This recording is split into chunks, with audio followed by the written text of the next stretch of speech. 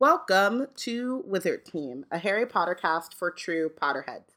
Each week, we discuss a chapter from the series with all of our knowledge of the world of Harry Potter. Be warned that this is a spoiler-heavy podcast. I'm Robin. And I'm Bayana. We're really excited to go through these chapters and discuss all of our thoughts and feelings about the book. Today, we are discussing Chapter 13 of Harry Potter and the Half-Blood Prince, The Secret Riddle. It's episode 150! 150!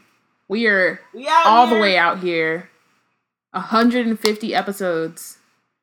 We're damn near close to Law and Order status. You know, it's technically more than that. I think it's actually like 174 because we have bonus episodes. But 150 of like official episodes, yes. We've gotten through 150 chapters, or about to get through 150 chapters to Harry Potter. Still here. That's wild. That is insane. So I was looking to like put together a reel or some sort, and I asked Bayana, like, hey, so what are some of your favorite moments of me on Wizard Team? And she was like, when you screamed penis. Well, I was like, I don't think that is helpful. It's not. So that was why I didn't really have that much input, because that's the first thing that popped in my head, and I was like, maybe I shouldn't do the one. It's definitely not going to make the reel that I'm going to use to hopefully get, paying positions. But it reminded me that I did that in like episode 2 or 3. 2. It is episode 150. Y'all still listening. More of you are listening than were listening when I screamed penis. And yet, you're still here. The world works in mysterious ways. But also, do you want to talk, fam? You okay? What's going on? Because your girl is not healthy and y'all just rocking with it. My. Bayana can't go anywhere. She's family. It's true. That's true. I don't have a choice. But thank you guys. You have a choice. And you're still here. And I appreciate it. So we have some announcements and reminders. We want this podcast to be interactive and want to know your thoughts. So please feel free to tweet along with us. You can use the hashtag WizardTeam on Twitter to follow along. Love our blog. Love Wizard Team. Have a few extra galleons lying around. Donate to Black Girls Create. You can become a patronus or send us a cheering charm at blackgirlscreate.org/donate. This is now more important than ever because your girl is about to be unemployed, fam. So, helps us out. And we have Wizard Team merch, so head over to our website and step up your nerd fashion and stationery game. And if you want to support us but don't have the funds to do so, or even if you do and you just want to support us a little bit more, you can rate and review us on iTunes, Google Play, wherever you get your TuneIn, Stitcher, Apple is iTunes. Anywhere, wherever you're listening to this podcast, I'm sure there's a rate and review option. So do that, and then copy and paste, and then go back to iTunes, and then do it again. Boom. Also subscribe to Black Witches Weekly, our newsletter curated by Wizard Bae Deborah with nerd news and links to what's been going on. So if you want to be in the know, be sure to subscribe. You can do that at blackgirlscreate.org. And now...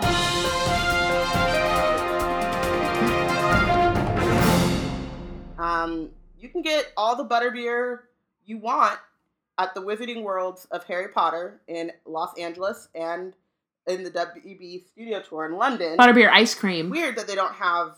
Butterbeer ice cream, specifically. Butterbeer ice cream, sorry. Yes, specifically. It's weird that they don't have it at the Florida or the Japanese Wizarding Worlds, but... Sucks to suck. Sucks to be you, Sam. Also... Also, it's kind of a shade to me because, I've been to the studio tour, but it was before the ice cream, and I still haven't been to the Wizarding World, so sucks. We can do it. We will do it. It'll happen this year, soon. I don't know when. Delia makes a great point in the chat that Florida is hot as hell, so that's true. It really should be ice cream, but LA too, sometimes, but most of the time, it's a different kind of heat, though. Oh yeah. Oh, and where it is, it's in, the valley. Shout out to where I was born. But the valley is no joke. The valley is hot. It's awful. Yeah. Moving on. Wizard Team will be at LeakyCon 2018. So if you'll be there, come check us out talking about Potter things with our Potter friends in Dallas from August 10th to the 12th. We'll be doing we have a lot of different panels. We'll be doing a Wizard Team Live and like 1,000 other things. So you have plenty of opportunities to see us and come say hi.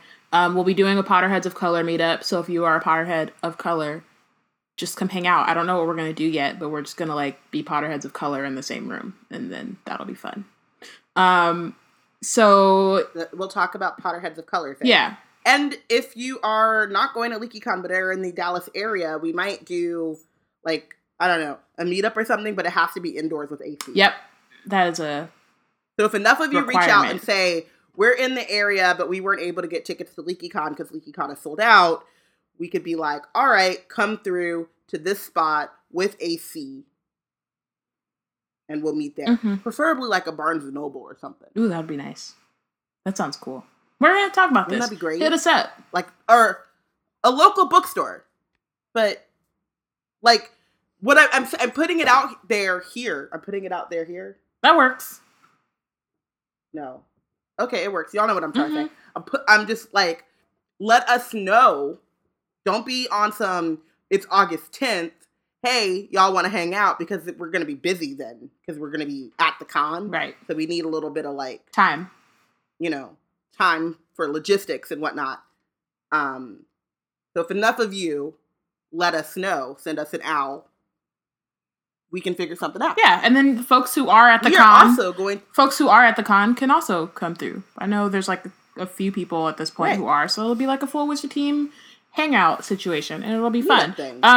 Also follow LeakyCon on Twitter at LeakyCon, and LeakyCon.com for info on special guests. Schedules, which hasn't come out yet, but is probably soon, and more. It's going to be great. We are going to also be at San Diego Comic-Con. Pew, pew, pew, pew, pew. Pew, pew. Pew, pew, pew. We don't have panels because they don't like us. But we're going to be nerdy. We'll be there. We'll be roaming around. We will be at the Nerds of Color meetup, hangout, vibe through thing. Vibe through. Mm-hmm. That's the word now. It's a thing that people do. Mm-hmm. You don't know because you ain't cool. I'm just letting you. I'm putting you up on ahead of her time. A vibe through. She's in 2030. I'm ahead. I'm starting new things. I love that I called my parents on Monday. Monday was my birthday, and I called my parents and I was like, "Happy anniversary! Don't forget, me and Biana coming through. Also, my friend might be spending the night. I don't know yet, but also, don't forget, we coming, but we ain't really gonna be there because we gonna be at the con, but we gonna be at your house to sleep, and I'm gonna need some food. And also, don't forget, you gonna be dropping us off and picking us up. And yeah, love you. Bye." Yeah. And my parents were just like, yeah. Cool. My mom was like, just let me know at some point how many people are in my house. And I was like, all right. I'll let you know when I figure it out. That's a mess. But happy anniversary. My parents think it's funny that I wish them happy anniversary on my birthday, but like, well, like we say, I was gonna say we say happy birthday to my mom. Like on our birthday, we just say happy birthday. She did all the work. Yeah. It was the day where she gave birth. Boom. Right. Makes more sense to say happy birthday to her than to you. Yeah, kind of. Matter of fact, I'm gonna start getting her a cake. You know, you should. You probably should. I'm gonna start making her a Pizookie. Tell Akira. She'll be jealous. She'll be like, damn. She'll be so mad. Okay, let's go into the chapter. Previously, we have to though. Yeah, this one's not bad. Before we get started. Before we do a previous. I was talking to Eliana, famous director. You may have heard of her and some of the things that she's done, such as Hermione Granger in the Quarter-Life Crisis and slandering Ronald Bilius Weasley all over up and down the internet. With some of her top credits. You can find her on IMDb. Director Ronald Weasley slander. Her Half-Blood Prince is her favorite book. And she got mad at me when I told her she was wrong. But, you know. Fun fact. Continue. I mean, that's a good... I don't think I feel like she's probably said to me, I probably just forgot. But, nice. Okay, so previously on Wizard Team, Dumbledore has been out and about doing no one knows what. Harry's feeling a little left out because of other things that transpired the year before. He's like, is he actually out and about, or is he just avoiding me again? Harry is trying spells that he has not heard of or know what they do. He's just trying them out. So that's a thing. Hermione is hating on the Half-Blood Prince, but is not wrong about the Half-Blood Prince. They go to Hogsmeade, which is kind of boring and sad. Mundungus is stealing Sirius's stuff. And sold the mirror to Aberforth. And then Katie... Mundungus is a hating ass bitch. He is indeed.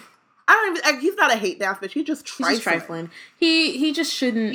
He just ain't shit. Yeah. Nigga. He is. But he's not a nigga. He's definitely not.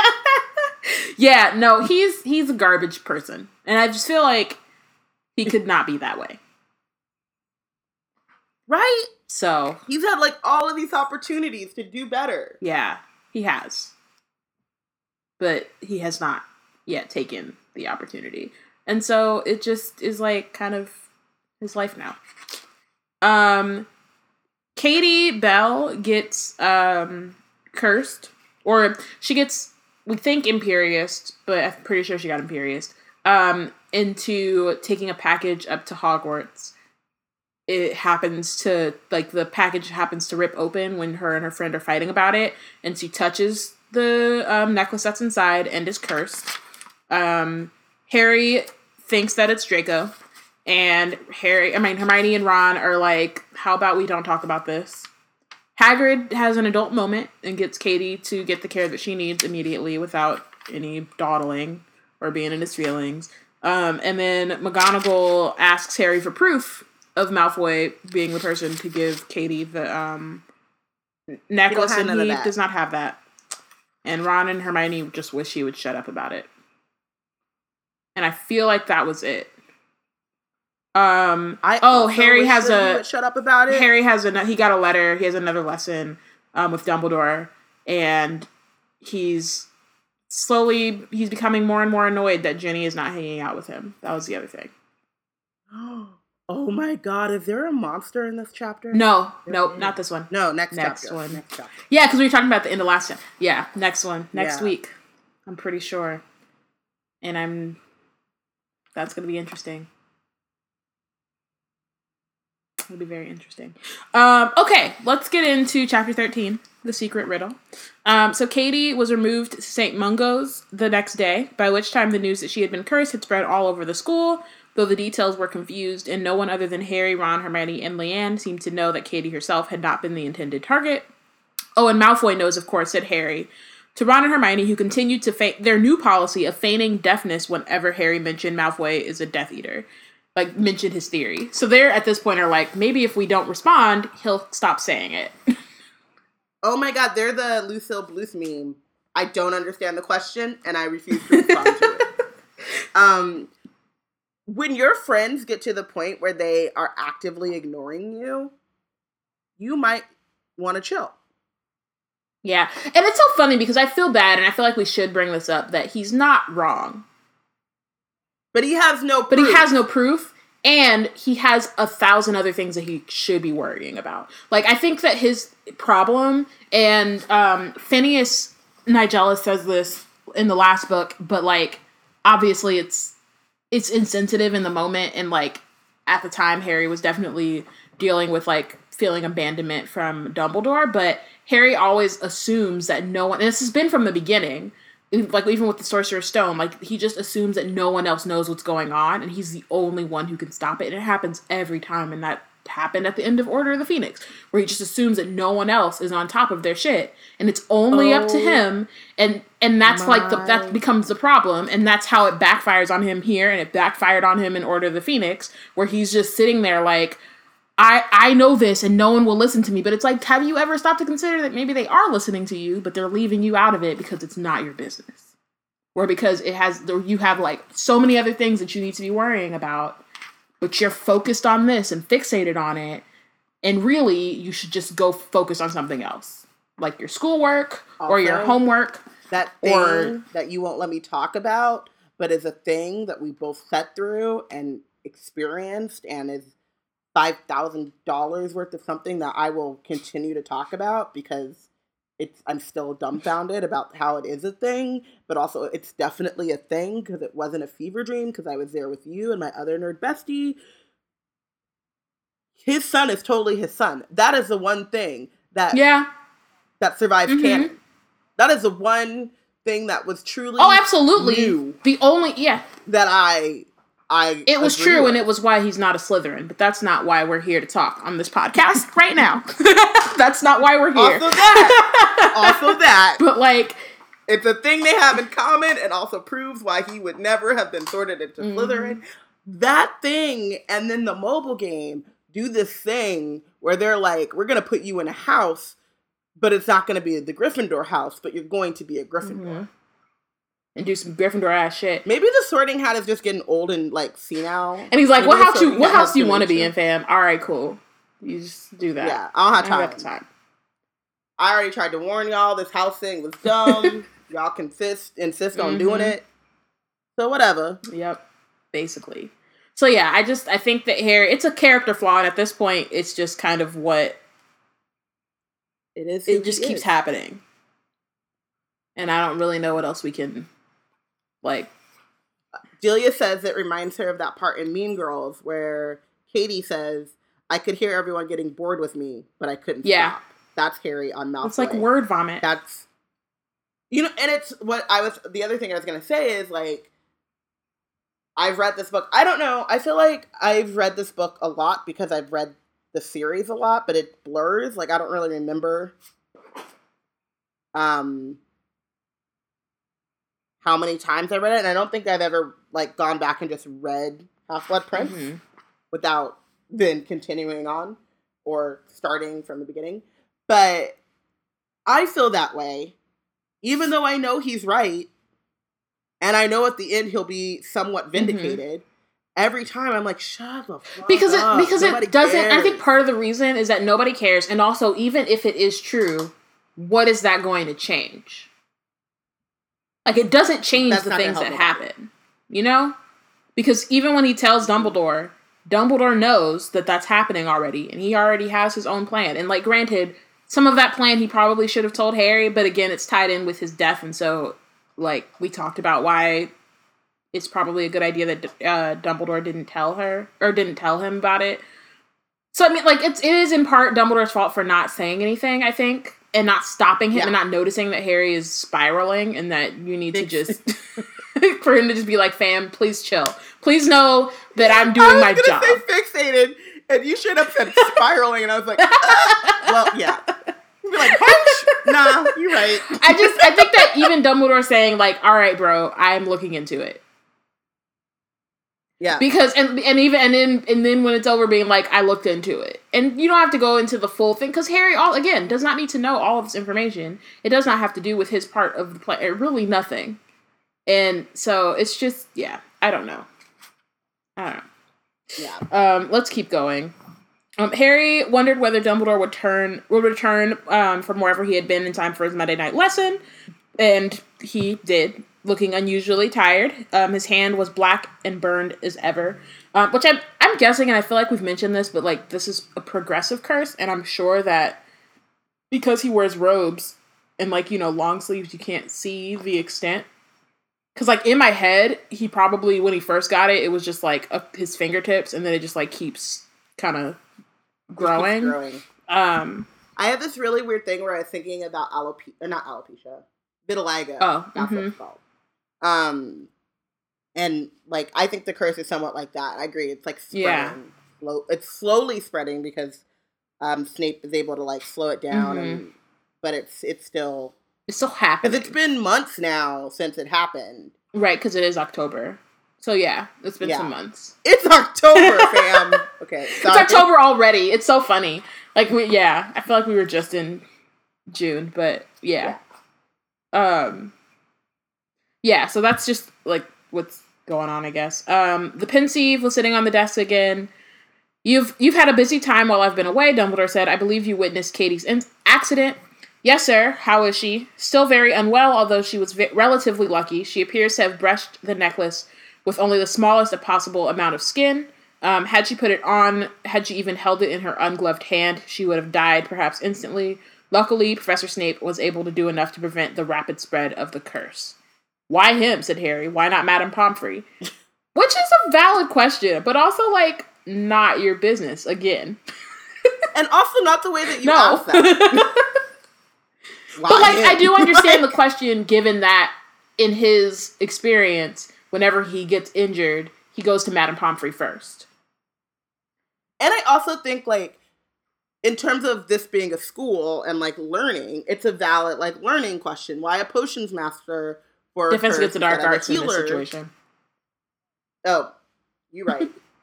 But in other situations, Snape was called because of potion situations. So right. But yeah, so like, why is a valid question. But why him? It's like, dude, who are you talking please. to? He is the headmaster. Good Lord. Impertinent, said Phineas Nigellus. I would not have permitted a student to question the way Hogwarts operated in my day. Which is, like, true, but please chill. Like, go away. You two go mind your business. I kind of do love that, like, idea of the previous headmasters, like, having much more, like, in-depth portraits being on the wall and just, like, second-guessing. Just being, like, that old auntie that can't shut up. Like, the old auntie in the back, like, that's what you gonna do? Okay. Great. Nothing. I don't have, okay.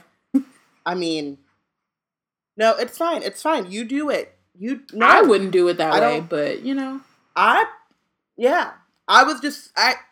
think it's interesting that that's what you chose to do, but, you know, it could work for you. Yep. Delia says, Harry is on 10 this whole book. Peak Reckless, peak Gryffindor, peak Harry. Which, again, I just, like, it's very true, and I think it frustrates me more. And, like, it's funny, as we're talking, it's always frustrated me, but, like, as we're talking about it, I'm kind of understanding why I feel this way. I think it frustrates me more after the events of Order of the Phoenix, like, after the end. Because he's not thinking, like, those actions that I took did not pay off that time. Let's look at why. And let's not do that again. Hey, remember you did this thing, and then we have this, like, the most amazing listener community, and this one member of our community, Clarissa, made a sticker, and it said, introspection. Have some chill. Have some chill. That is the thing I said. We should go find 6-year Harry and just slap that sticker on his forehead. But backwards, so like when he looks in the mirror. You can see it. It's just a daily reminder to have some chill. Professor Snape. Chilaxius Maximus. Maxima. Chilaxa Maxima. Chilaxa Maxima. Oh my goodness. Never mind. Professor Snape knows more about the dark arts than Madame Pomfrey. Anyway, the St. Mungo staff are sending me hourly reports, and I'm hopeful that Katie will make a full recovery in time. Where were you this weekend, sir? Harry asked. Wait. Sorry. I'm sorry. And this will be it won't be, but it's one of my last introductions. Yeah. The staff at St. Mungo's is sending him hourly reports. Bitch, who has the time? They're trying to save that child's life. Maybe, like, one of them could just kind of, like...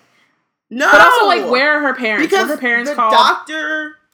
I hope that since it got to St. Mungo's that her parents were called. And I could only think that, like, Dumbledore would want hourly reports in part, you know, to make sure his student's okay, but also mainly because, like, the curse, you know? And he knows it's meant for him. Yeah.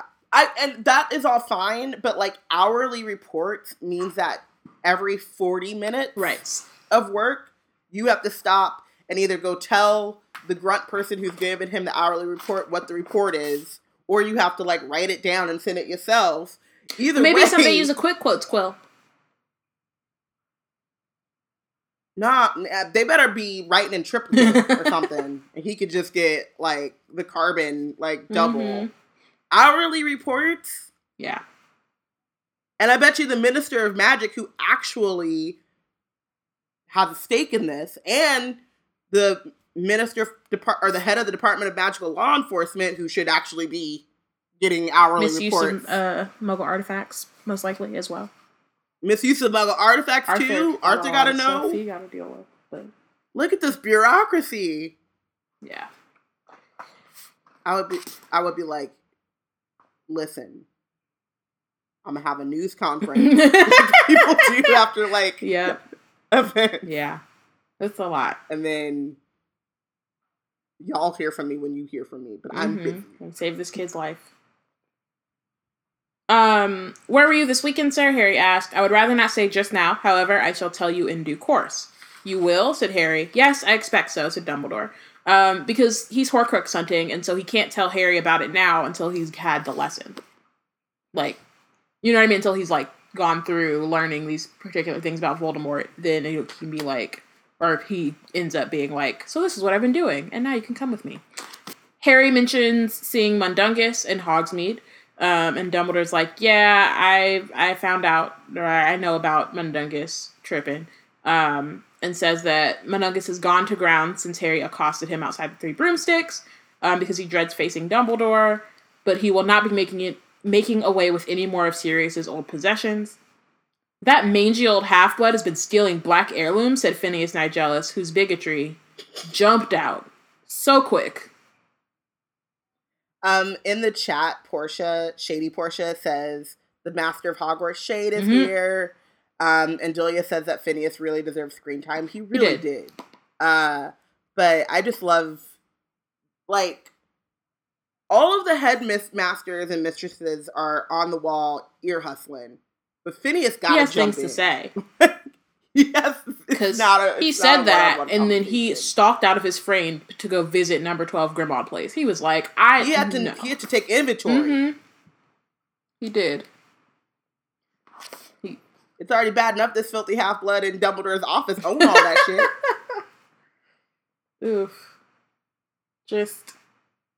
man. And then Harry asked if McGonagall told Dumbledore about Malfoy. She told me of your suspicions, yes, and I shall take appropriate measures to investigate anyone who might have had a hand in Katie's accident, but what concerns me now, Harry, is our lesson. So, again, he's not telling Harry everything, and I think that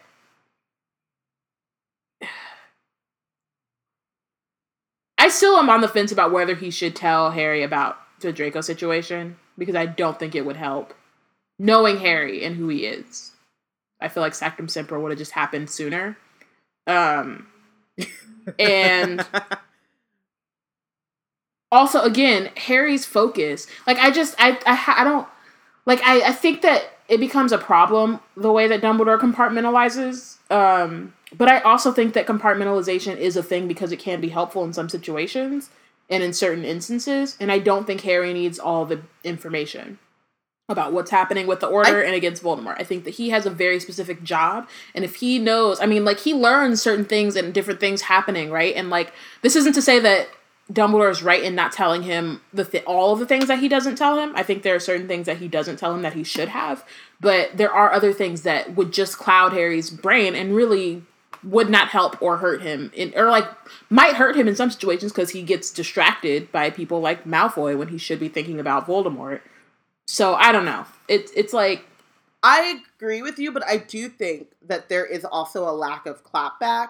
Like, just to bring up your fave, when he gets reckless in Prisoner of Azkaban, Remus is like, look at all these people putting their lives out for you, fam. You better chill the fuck out. Like, get in your spot. Like, and actually, like, I mean, Harry doesn't listen to that. But it's still, like... he does his part to, like... I think that he does listen to it. But because after that, he doesn't do anything until Ron gets drugged under the tree. And at that point, like, what you gonna do? Like, that is his business at that point. But I think that, like, yeah, like you're saying, because he doesn't get that more than that one time, it just goes right over his head and he doesn't think about it. He thinks it's okay. Wait, sorry. Into the chat. Julia says, a quick little, hey, I'm Dumbledore, I got this. You just focus on being the chosen one. Yeah, I think that's it. You don't have to tell him everything. Just let him know that you're not telling him everything and to mind his business. Because again, he does not need to know it all because some of it has nothing to do with him. And it's also a matter of letting him know that some of, like, because now he knows that he's the chosen one. He feels a lot of, like, we already talked about his, like, survivor's remorse and all, and, like, his hero complex or whatever we called it. He already puts all that stuff on him anyway, but just letting him know that, like, hey, it's not my first merry-go-round. There are adults. You are a child. Like, chosen one or not. Like, calm down. You should be focusing on your brain is not fully formed yet. You don't even know all the spells yet. Like, what are you going to do with Expelliarmus? I mean, like, he can do a lot with Expelliarmus. You were teaching Defense Against the Dark Arts. So maybe... You can't even do nonverbal spells, so let's focus on that first, and then... then come talk to me. On the Hogwarts come talk to me after that. That was a month ago, fam. That was a month ago. That's where Snape would come in handy. If Draco can get it's like, you know what Snape would be really good at? Is being Dumbledore's anger translator. So now I kind of want that as, like, a thing where, like, Dumbledore... but the only problem is that Snape goes too hard. Like... Wait. Can we do a little, like, reenactment? Can you be Dumbledore? Ew, I gotta be Snape, but it makes sense. Go ahead. Okay, so... Did Professor McGonagall tell you that I told her after Katie got hurt about Draco Malfoy? And then Dumbledore, like, she told me of your suspicions. Yes. And do you? I shall take all appropriate measures to investigate anyone who might have had a hand in Katie's accident. I'm the fucking headmaster. You ain't running this shit. Ain't nobody tell you. Nobody care about your suspicions. Ain't nobody tell you to suspect nothing. I said what I said. She said what she said. We don't need you. You 16. You got a month ago by Draco. So what you gonna do about it? Expelliarmus his ass. I really want somebody to like, because I don't, like, I feel like that's the only, I would just... It doesn't need to be Snape. But I feel like Snape would be perfect if he would tone it down, like... Phineas would be perfect. Phineas is good. But Phineas has to tone down his anti-muggle shit. And Snape would just have to tone down his, like, bullying of children. Like both of them have an issue, and so it could potentially go left really quickly. But I also just feel like in that moment, Snape, or maybe Alan Rickman's Snape, is who I'm thinking about. Let's be 100% clear. Yeah, that's what I'm thinking about. But him just being like, just staring at him, like that moment in this movie, would be like, you dirty damn half-blood, and then Dumbledore would be like, whoa. Well, I don't. And Snape will be onto him. You're just like your father. You strutting around out here like a peacock, like, and you're just like, fam, you brought your own, like, feelings and stuff with you, and that wasn't why I brought you here. So it's like Alan Rickman Snape. It's like Alan Rickman Snape, where in the movie, in Half-Blood Prince, the movie, when Snape is like, "Oh, Dumbledore told me to tell you Happy Holidays," and Harry's like, "Where is he?" And Snape just walks away.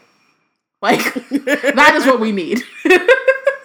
Someone to just be like, "This is where this is none of your business." So. Yeah. Okay. I love the idea that 16-year-old Harry just getting told. He needs it. This is none of your business. He needs it. Do you got grown wizard money? Do you pay bills around here? You paying Dobby's salary? He's not. Yeah. It's important to be put in your place. Yeah. Harry felt slightly resentful. If their lessons were so very important, why had there been such a long gap between the first and second? You can ask that, and he could probably tell you the reason, which is that it takes time to collect information. And also, it has 1,000 jobs. Dumbledore is the headmaster of a school and the head of a rebel group. Like he's got a lot going on, fam. Head of a secret society. He's the head of the Weisengamut. He got jobs like Phaedra Parks. He's a supreme mug. Headmaster.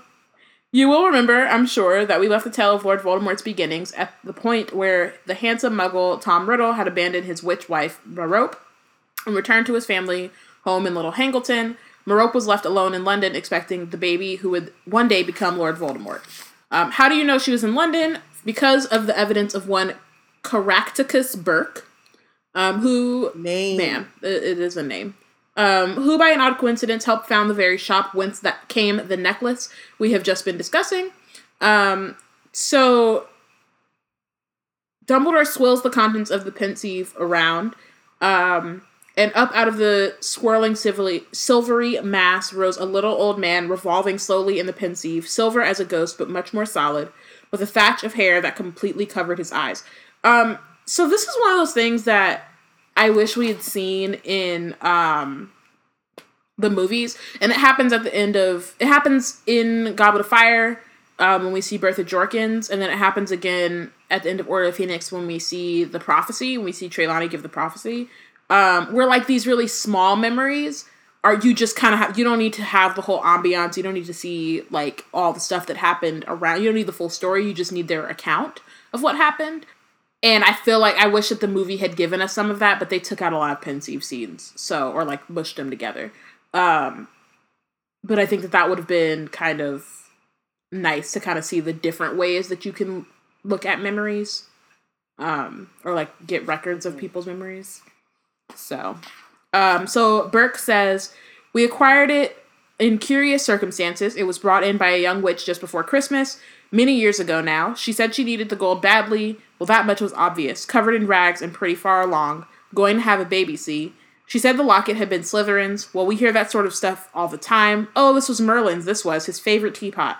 But when I looked at it, it had his mark all right, and a few simple spells were enough to tell me the truth. Of course, that made it near enough priceless. She didn't seem to have any idea how much it was worth. Happy to get 10 galleons for it. Best bargain we ever made. Just garbage.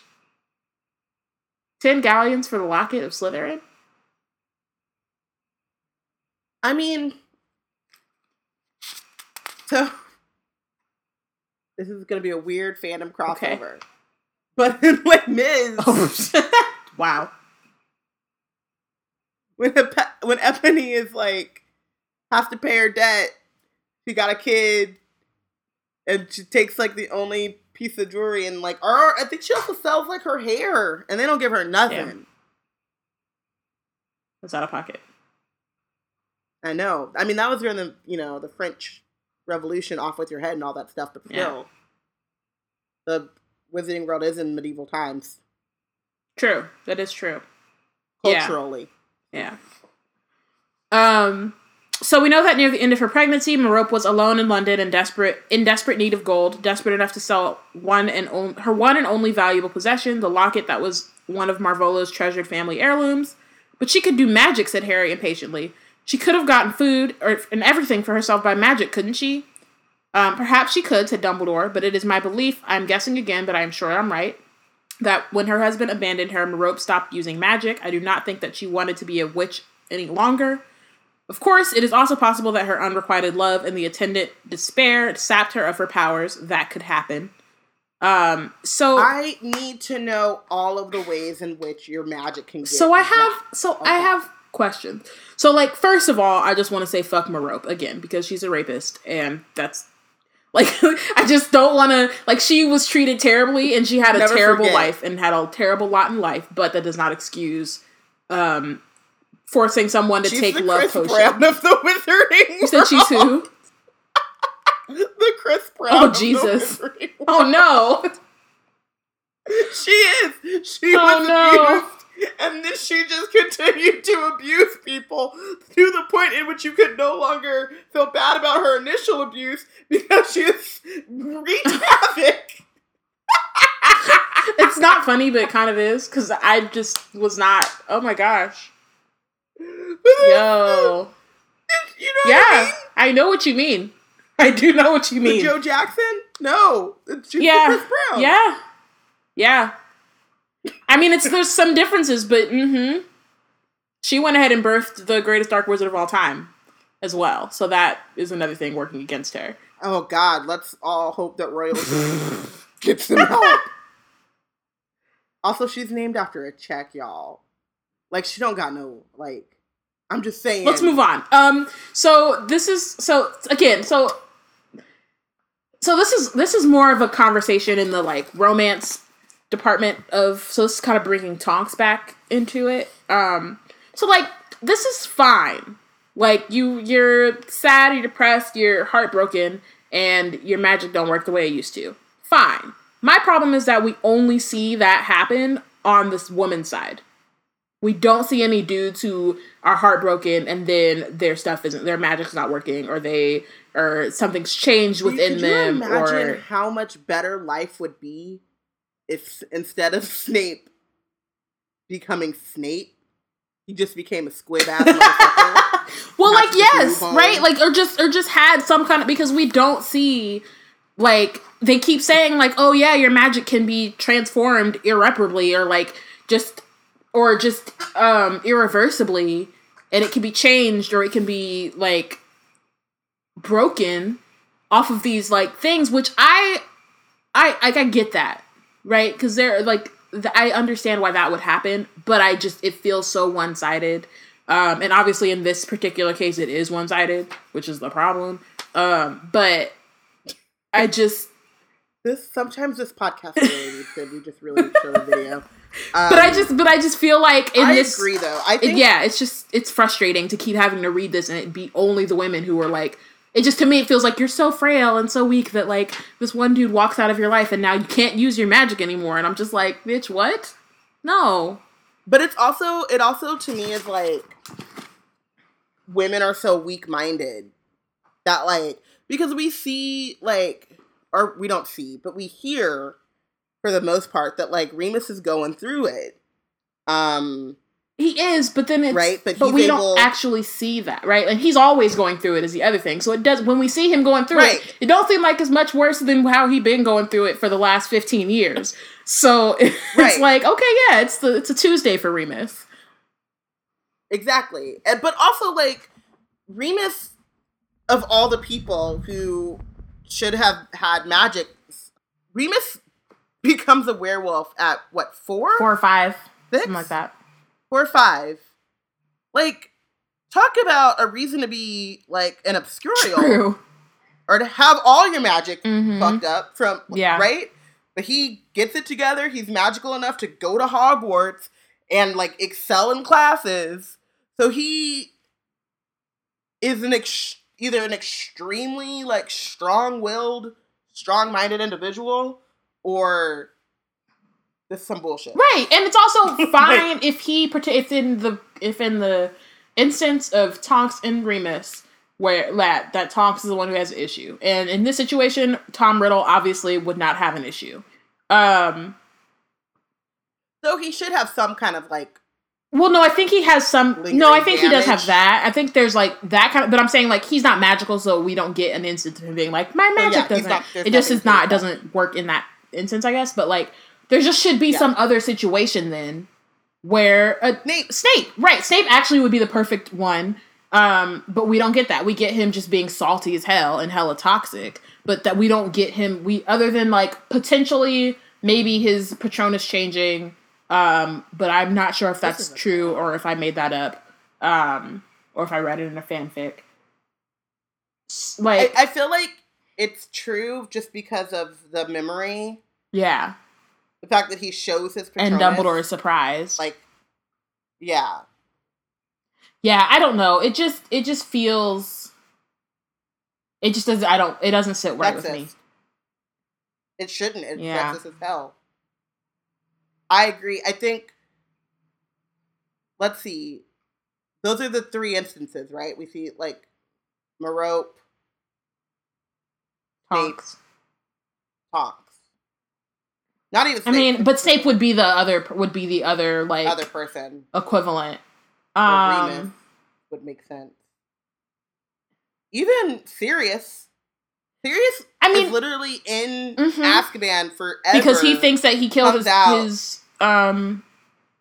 best friends.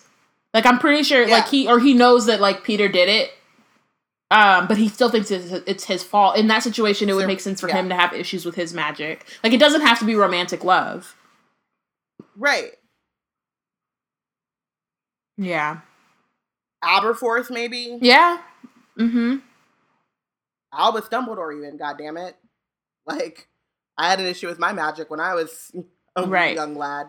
I had to get straightened out. Right, because it's not necessarily that it's like that forever. Where is Herbert? He has a job to do. And this is why it's even more important to me. Like, this is why it's even more infuriating that there is no, like, social services or, like, there's no department of children's welfare, magical health. Like, there's not, like, I don't know, like, intervention.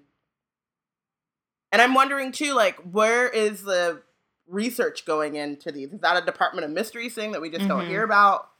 You know, because that might be, like, the Mind Stone. Or the Love Room, or whatever. Yeah.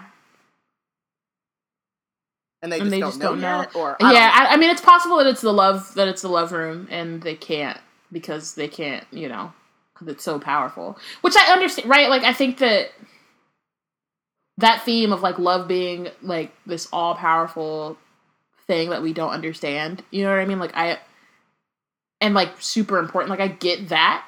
It's just the ways that it manifests in this book in certain situations are sexist.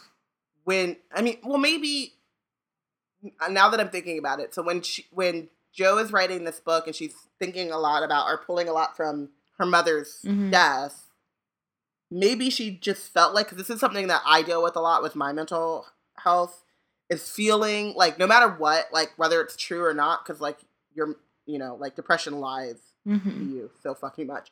But I always felt like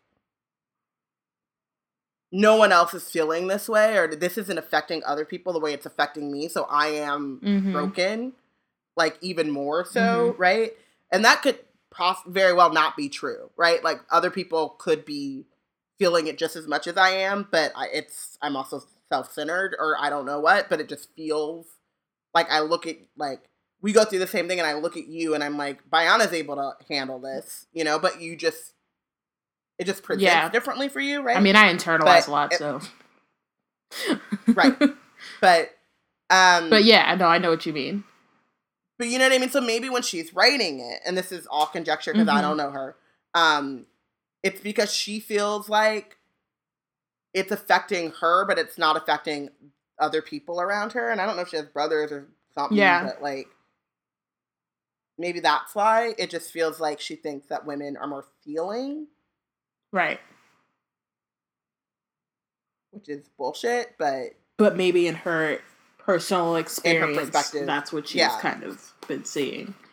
That's possible. Yeah. I mean, I feel like that can be said about plenty of people, especially because that tends to be like the stereotype as well. So I don't feel like it came out of nowhere. I feel like it definitely came out of her experience and the things that she learned. And I don't know whether or not she feels that same way now. But it's there in the book. Yeah. You know. Okay. She wouldn't stay alive for her son, said Harry. Dumbledore raised his eyebrows. Could you possibly be feeling sorry for Lord Voldemort? No, said Harry quickly. But she had a choice, didn't she? Not like my mother. Your mother had a choice too, said Dumbledore. Aha. Merope Riddle. Please don't call her Merope Riddle. That's gross. Merope that is really chose gross. Death. I never like peeped that. I really didn't until just now. I mean, technically, no, I really did not peep that he said that in that moment. Has that always been that way? One moment. Yeah. You gotta go to back. I'm reading the original. It says it right here. Okay. Yeah. That's wild. Then my eyes must have skipped over that. That's gross. So Merope chose death in spite of a son who needed her. But do not judge her too harshly. She was greatly weakened by long suffering and never had your mother's courage. Judge her harshly. Yeah, she just... She a rapist. That's like someone being like, let's not judge Hitler too harshly. Like, there are a lot of people who've been through a lot. Lily's sister straight up just was like, nah, man, F you, F your family. And so she had to, like, she didn't want to be estranged from her sister, right? Her sister treated her like crap the way that Morphin treated Merope like crap. I mean, maybe her parents are loving, but whatever. Sirius, his whole family treated him like shit. He had to move in with James at 16. And Harry Potter was in a cupboard under the stairs. Harry Potter lived in a damn cupboard. Mm-hmm. And the worst thing that he did was try too hard and be a really crappy dad, but he tried. He's got like all being your cursed child feelings. I did again because he tried, and then the whole fucking burning the blanket, like that was some bullshit. He should have gotten out. I'm just saying, like it was a lot. Wow, you gave me your blanket from the night that your parents died. That's great, Dad. You gave James the invisibility cloak. And then tossed Are you serious, shit. Bro? Are you serious?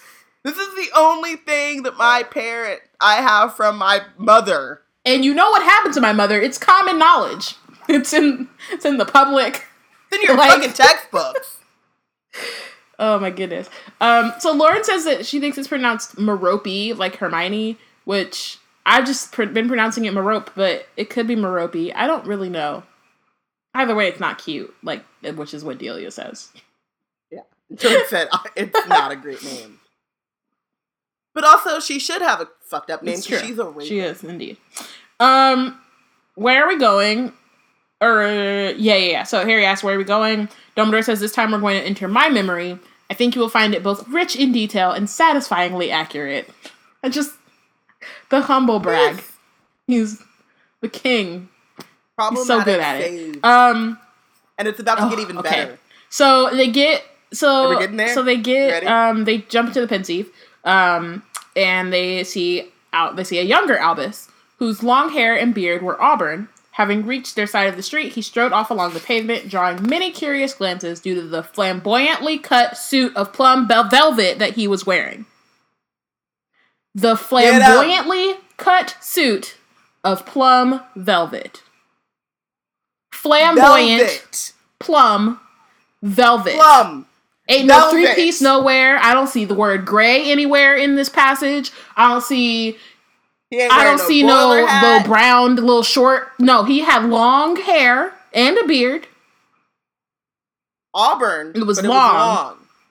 Flamboyantly cut. Flamboyantly cut suit. He had on a suit. It was flamboyantly cut, though. It was plum velvet, though. Can we just talk about these looks? And I don't understand why they are not being respected. You know that collar was something. Let's talk about the collar that you could have probably ate dinner come on, fam.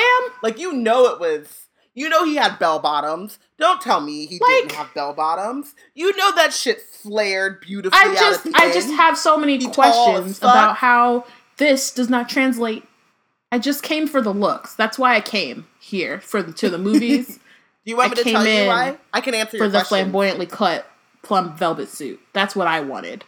Can I answer your question? It was rhetorical, but go ahead. I don't think it'll help. J.K. Rowling ain't read her books.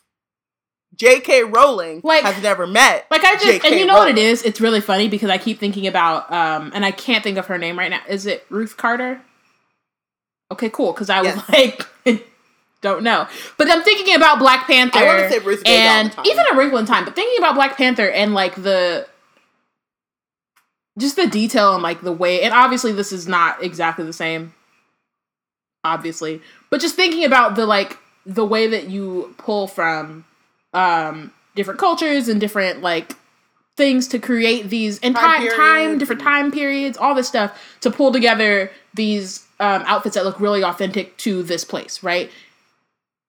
A big part of the Harry Potter world, and I mean this is even in the original movies, although I think they did slightly better because literally Newt Scamander is dressed like Doctor Who.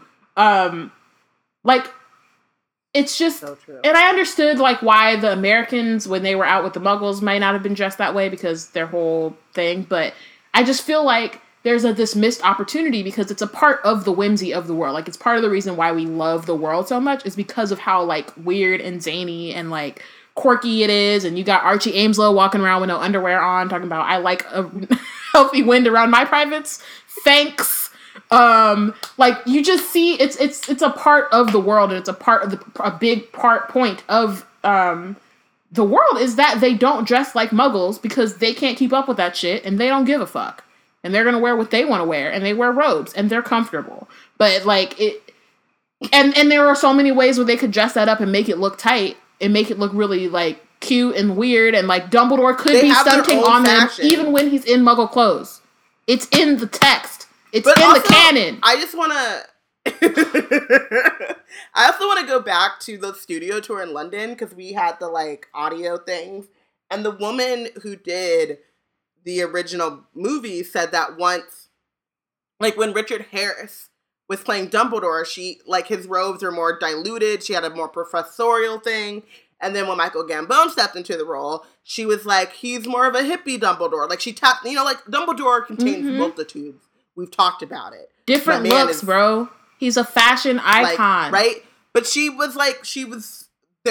they have the light blue, like sky blue one that he wears in the Goblet of Fire on display. And she says, like, I felt like he was more of a hippie, more of a more kind of go with the flow. Like, he's fiery, but he's also, like, his style is just younger and, you know, like, just more, like, she even, like a more, like, 70s Woodstocky kind of vibe. She doesn't say those exact words. She's British and whatever things that she used, but she thought those things through. And whoever, like, I just feel like if you are the costume designer... Like, they wanted to make a 1920s movie with 1920s fashion, and I just feel like J.K. Rowling could have written that without bringing the Wizarding World into it.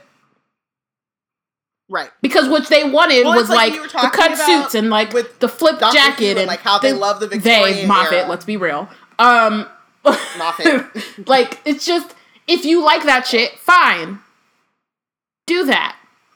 But if you're going to do the Wizarding World where they are not walking around in flapper dresses, they don't even know what the fuck okay, let me not say that. Archie is walking around in his flapper dress and he is loving it. But like, generally, they are not in Muggle clothes.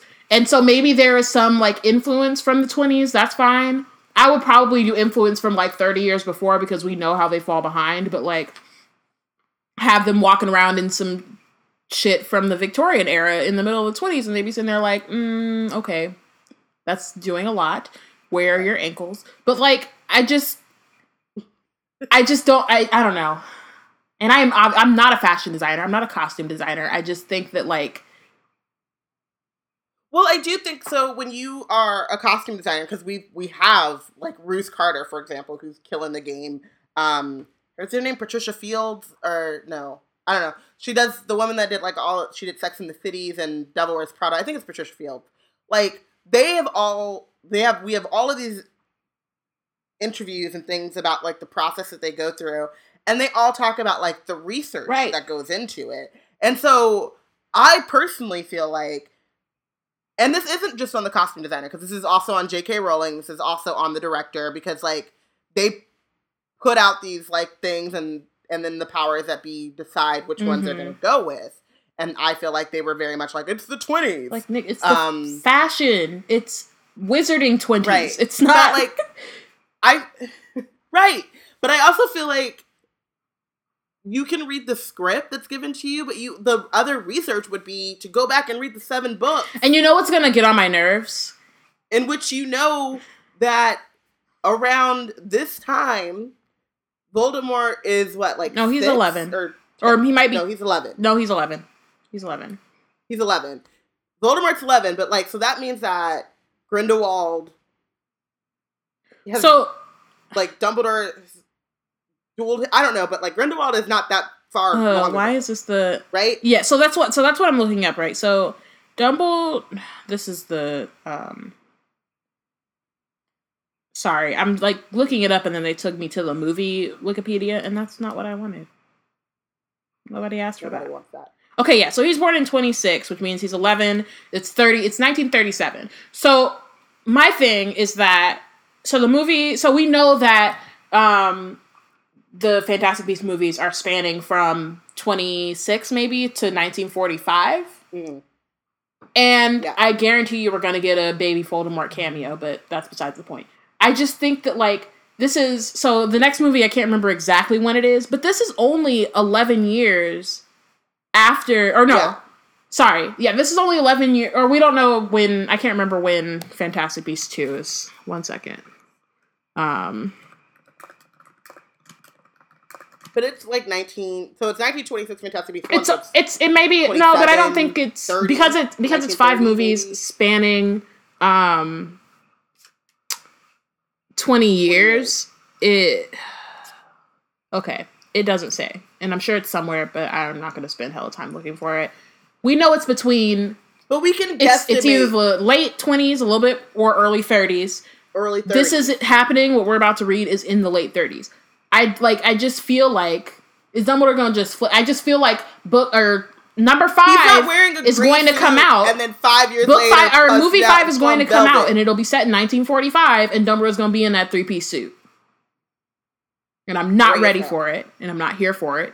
He's not going to have a beard. He's going to be looking like Jude Law, trying to be cute. And while I'm here for Jude Law as Dumbledore, I'm not here for him trying to be cute. That's not what we came for. We didn't come here for Dumbledore to be cute. We came here for him to be a fashion icon. To be out here in his plum velvet, flamboyantly cut suit.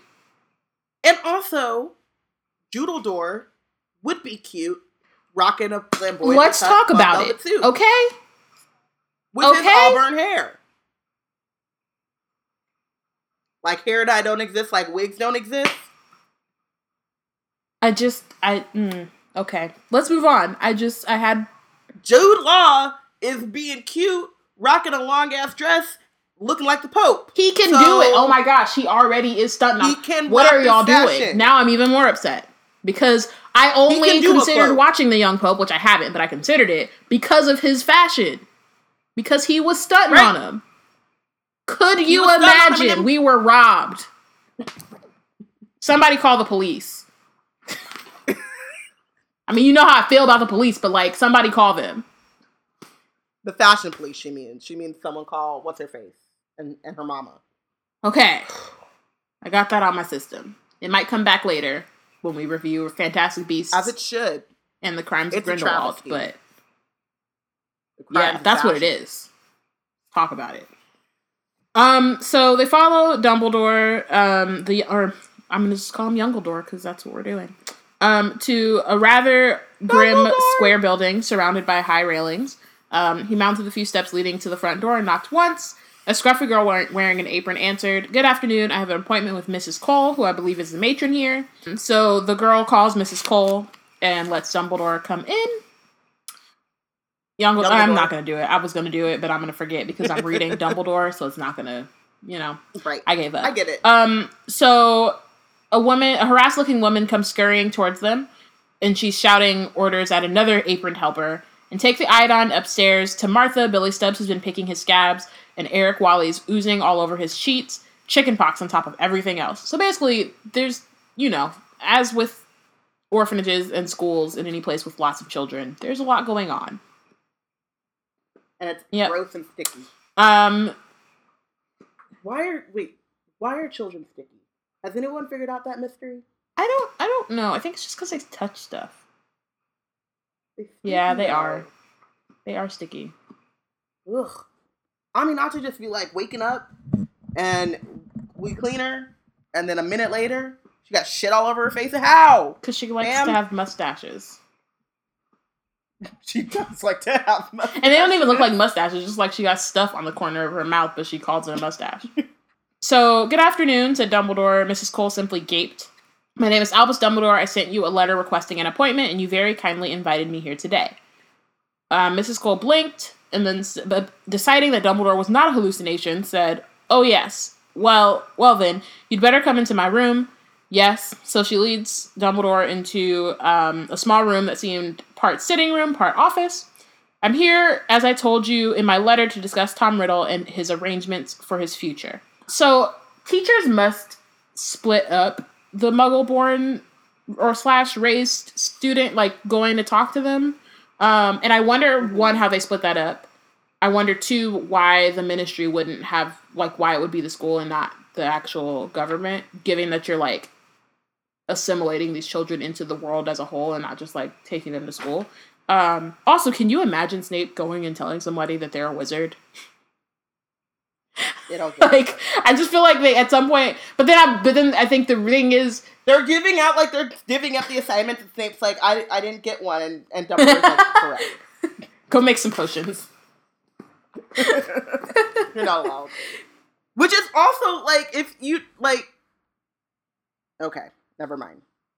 You shouldn't be around children. No, not at all. "Are you family?" asked Mrs. Cole. "No, I am a teacher," said Dumbledore. "I've come to offer Tom a place at my school." So this is when he's Transfiguration Professor, just, timeline-wise. I'm also really mad that Voldemort's name is Tom.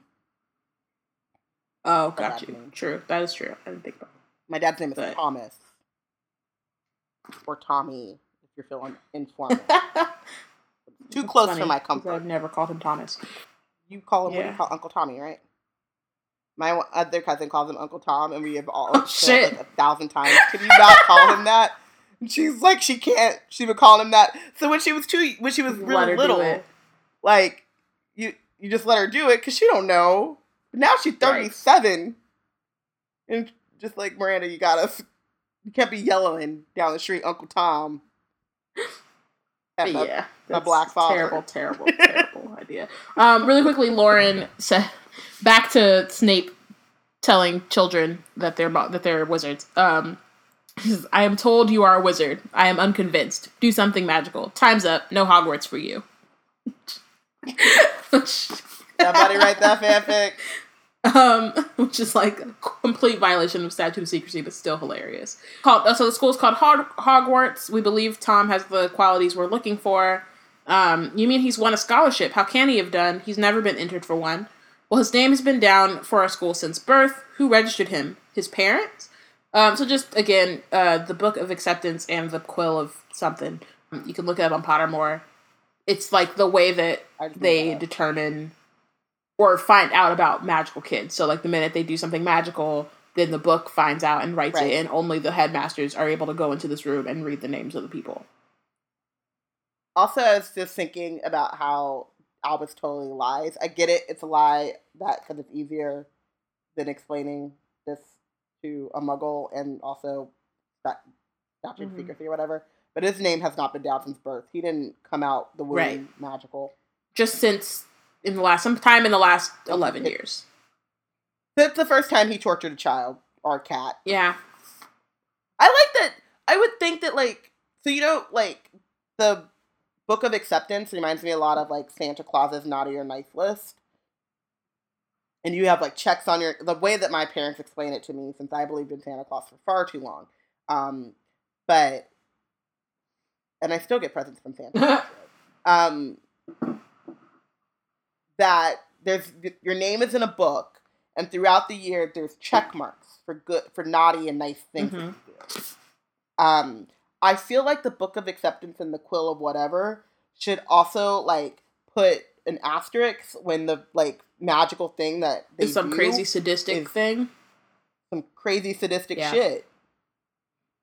Like, watch out. Like, written in red ink or some shit. Beware. Right. Future psychopath. Yeah. It has to be something.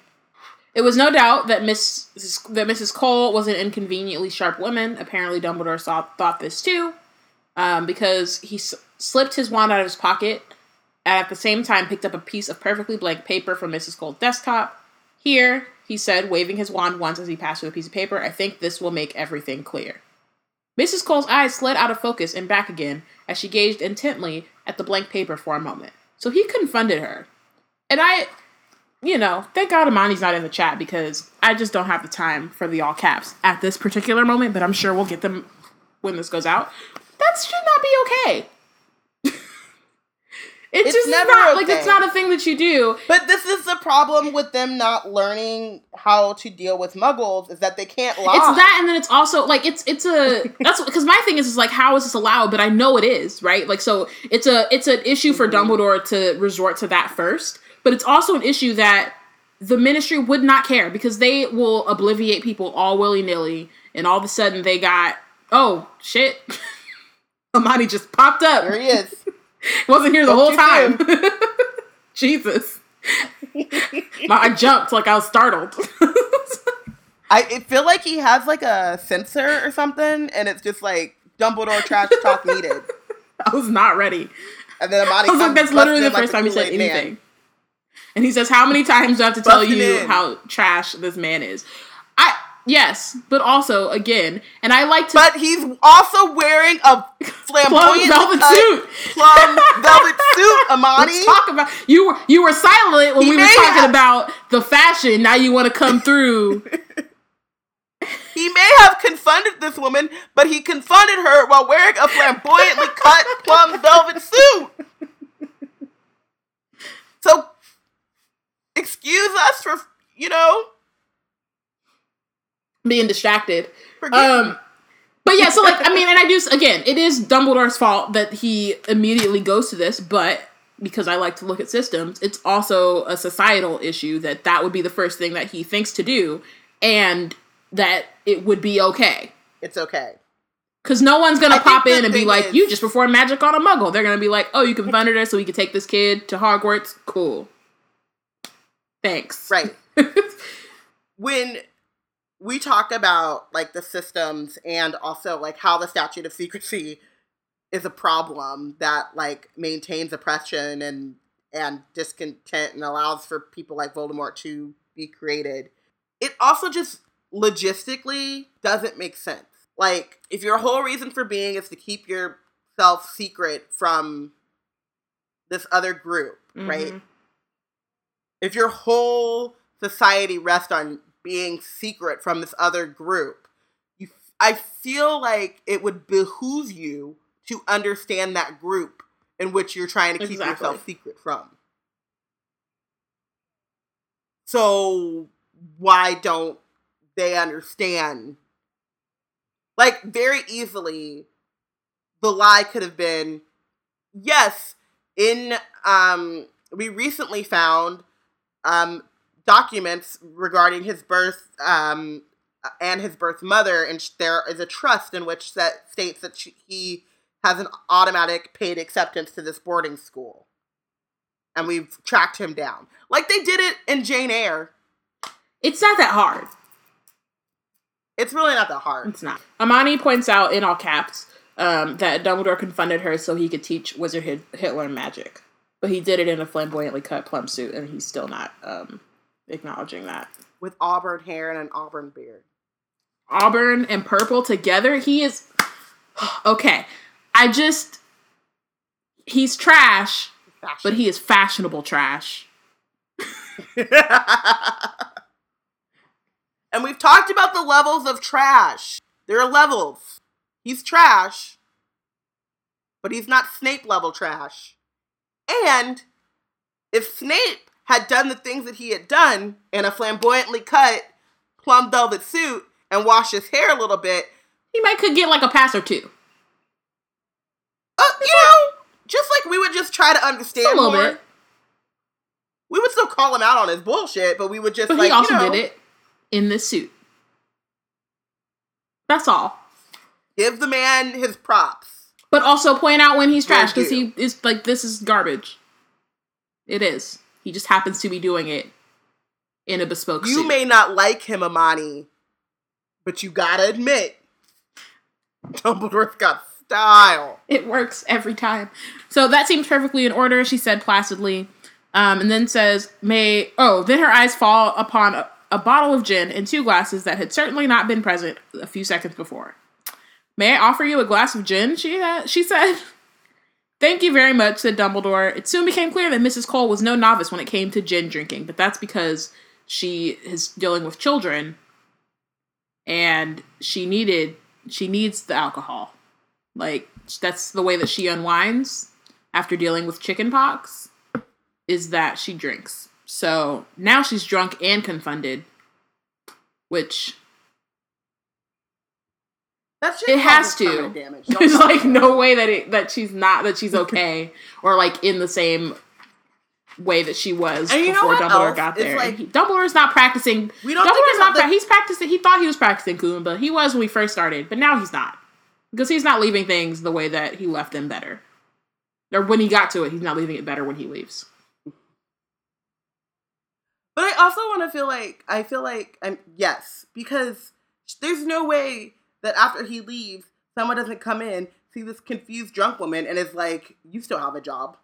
Well, she's the head person, so I don't know. I don't know how orphanages work in the 30s. She's not the head person. Yeah, Well, then, I don't know. I just feel like if she's permanently damaged, and she's the head of this orphanage, and then stuff starts to fall apart, then that orphanage is going to get shut down. I don't think confunding someone is well, we don't know how strong it is. Because we see when Hermione does it, that it has some lasting effects, but it doesn't last much longer than that day. Or like, you know what I mean? Right. So like, but also, how many times have you been confunded? How many Muggle children have ended up in this orphanage? Exactly. Muggle-born. They need to have like records of Muggles that they've interacted with, and like when, you know what I mean, and to be like, okay, this one has been obliviated 7 times, maybe let's leave them alone, or just like find a really good liar.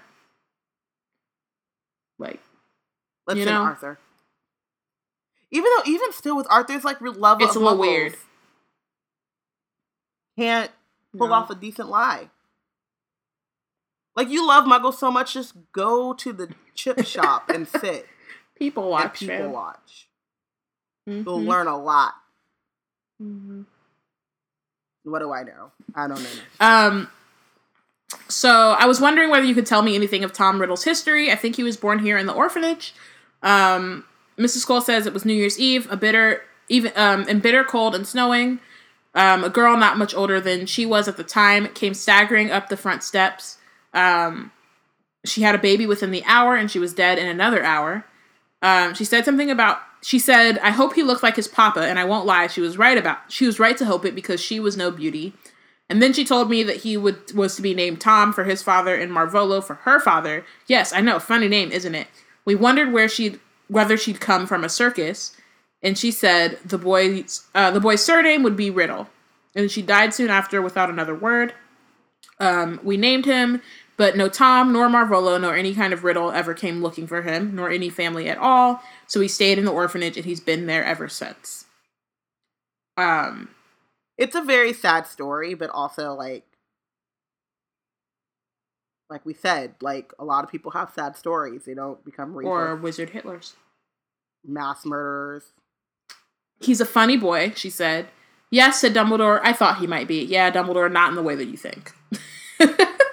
He thought so, and then you thought he was funny in the way that Harry Potter is funny. That's not all what's going on here. And what you thought it was going to be. He's funny. You thought it was one way, but it was the other way. He was a funny baby too. He hardly ever cried, and then when he got older, he was odd. So Mrs. Cole hesitates because Dumbledore's like, how? And she hesitates, and she's like, he's definitely got a place at your school, and nothing I can say can change that. You'll be taking him away, whatever. And Dumbledore's like, yep. So then she says, he scares the other children. So again, didn't mean odd as in he does magic. Meant odd as in he's a psychopath. So maybe just watch out a little bit. Be cool. Nah, we're just, drop him off at Hogwarts Express and let nature take it. You mean he's a bully? Asked Dumbledore. I think he must be, said Mrs. Cole, but it's very hard to catch him at it. There have been incidents, nasty things. Billy Stubbs... Nasty. Yeah. Billy Stubbs' rabbit. Well, Tom said he didn't do it, and I don't see how he could have done, but even so, it didn't hang itself from the rafters, did it? But I'm jiggered if I know how he got up there to do it. All I know is he and Billy had argued the day before.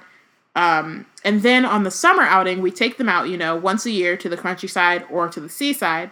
Well, Amy Benson and Dennis Bishop were never quite right afterwards, and all we ever got out of them was that they had gone into a cave. With Tom Riddle. He swore they'd just gone exploring, but something happened in there, I'm sure of it. And, well, there have been a lot of things, funny things. I don't think many people will be sorry to see the back of him. So can we just talk about it again? Harry Potter grew up in a cupboard, bullied by his cousin, had nowhere to really run to during the bullying. Never once, not once, hung Dudley's rabbit. I mean, I don't know if Dudley had a rabbit. He had a pet once and he sat on it or something like that. I don't know. Didn't burn Dudley. Didn't take him into a cave and do God knows what. Yeah. He, that's not a dirty. But who knows? But like, actually, even Portia says, like, what did he do? Right. We don't know. We don't know. What Harry Potter did was, when Dudley made him mad, he jumped and ended up on the roof to hide. When his hair got cut too short and he thought he was going to be embarrassed, his hair grew back. He did set it. Like, he protected himself. The snake thing happened, but that was also not intentional, and Voldemort's fault. Yes, in some ways. No, because I think he made the glass vanish. Well, yeah, he made the glass, but he didn't want the snake. And the snake didn't actually attack Dudley. So no, Dudley was just doing the most. He actually did a good thing there. Portia, he was like, "Let my people go." Portia asked when Tom created the Inferi, but that couldn't have been till later because that's super advanced, and he is not at this point. Like, he barely knows. He probably just, I don't know. He probably did some terrible shit, but like, I don't think it was enough to create zombies. I think maybe he talked to some snakes. Yeah, maybe. Maybe he set some snakes on him. They were never... He did some weird psychological shit, too. Like, I don't... No. So, I don't know if I told this before, but at my first LeakyCon, Mark Oshiro, friend of the podcast, did a panel, Queer Eye for the Magi. And it devolved... Not devolved, because it devolved seems negative, and it was a beautiful thing. People start talking about, like, some of the crazier, like, slash headcanons or slash fanfic that they've read. And one of the things was about Tom seducing Slughorn. Which we talked about that, because that was when we were talking about Snary. Yeah. But also think about, it reminded me, too, of the Fantastic Beasts. Oh, Credence and... What's his name? Colin Farrell. Yes. And Colin Farrell. We could have Colin Farrell. By the way. I just don't... Also in a bespoke wizarding suit. And not a 3-piece one. He could have rocked. But I do think that at this point, Tom, because we're about to see it too with his interactions at Dumbledore, realizes his, like, charm or ability to manipulate. So I wouldn't be surprised if his first foray with manipulation was more sexual and gross. I don't know why I feel so... I mean, I know why I feel so bad saying that, but it also feels right, because it just feels like kids at that age, like, are already kind of, like, you've ever, like, heard about stories where, like, kids are, like, pulling out their private parts and showing them to each other, and, like, they don't understand that is not okay, but yeah, I feel like I wouldn't be surprised. It's really not clear. He could have also, like, killed something in front of him. Or, I mean, I don't know. Or there are a lot of things, and we should probably move on. There are a lot, Let us know what you went down in the cave. What you think went down in the cave. No. Not in the DMs. In the cave. Yeah. Okay, so Dumbledore says, you understand that we will not be keeping him permanently. He will have to return here, at very least, every summer. Which, again, this is not a Hogwarts thing, it's a Ministry thing. First of all, they don't have magical orphanages. And, like, I could understand why maybe you keep those people in their muggle homes, in orphanages, like, or just their muggle homes, at, like, until they get to Hogwarts. Once they know they're... Like, we'll see later on when you see Tom asking Professor Dippet if he can stay at Hogwarts for the summer, and Professor Dippet's like, nah, fam, you can't. Like, it just seems like such a failure. And obviously there are, like, 1,000 ways that the Ministry fails children, pretty much everyone in their constituency and outside of it. They are terrible, and they have no type of... They are awful, and they don't know what the fuck they're doing. But...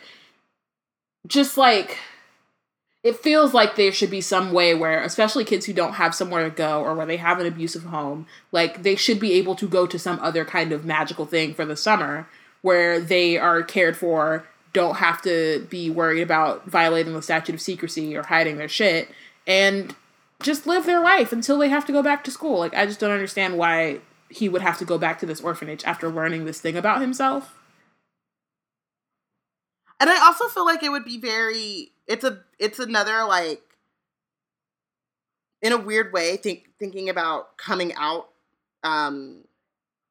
like, LGBTQ type of way, like, once you've come out, forcing yourself back into the closet, which would make sense on, someone like Hermione or Dean, right? Like, you have a family and you need to go back, you know what I mean? And, like, but you don't send people back as, like, wards of the state. Right. Like, obviously, that's what I'm saying. Like, obviously, also, Hermione should go the fuck home. Right? Which she doesn't do that. But, like, they don't have... And, like, Harry at least has he has to go home for specific reasons. And he's, like, a special case. Also, but he does end up at the Burrow, right? Like, he does have people who he can go see. But not everyone has that. And Amani points out how lit would Wizarding Summer Camp be. It would be like Camp Rock, except for wizards. And I feel like that would be awesome. Oh, somebody write that fan. Just for all the Muggle-born wizards. And, like, if the ones who aren't Muggle-born want to come too, sure. But the Muggle-born wizards live there for the summer. And the other wizarding kids can come and go, depending on whatever their little, like, because they have different courses. Right, because, their parents all of a sudden got kids, your Weasley. Right, you just send like 5 of them away. They can do day camp, and everybody else spends the night. But it, like, gives them somewhere to be where they're not being, like, hopefully, abused or having to hide a part of themselves. Especially if they're in an orphanage or in a place where, you know what I mean? Or, like, in foster care. Especially if they don't have, like, the care that they should be getting. And then you are in... it's frustrating. The Ministry doesn't have that. It's also really weird, too, to think about. Like, we don't get this in here, but he's in we do know he's at the orphanage his entire life. So there is no one, like, wanting to adopt him or foster care or whatever. Granted. Partially because he's a I'm saying, he's a psychopath.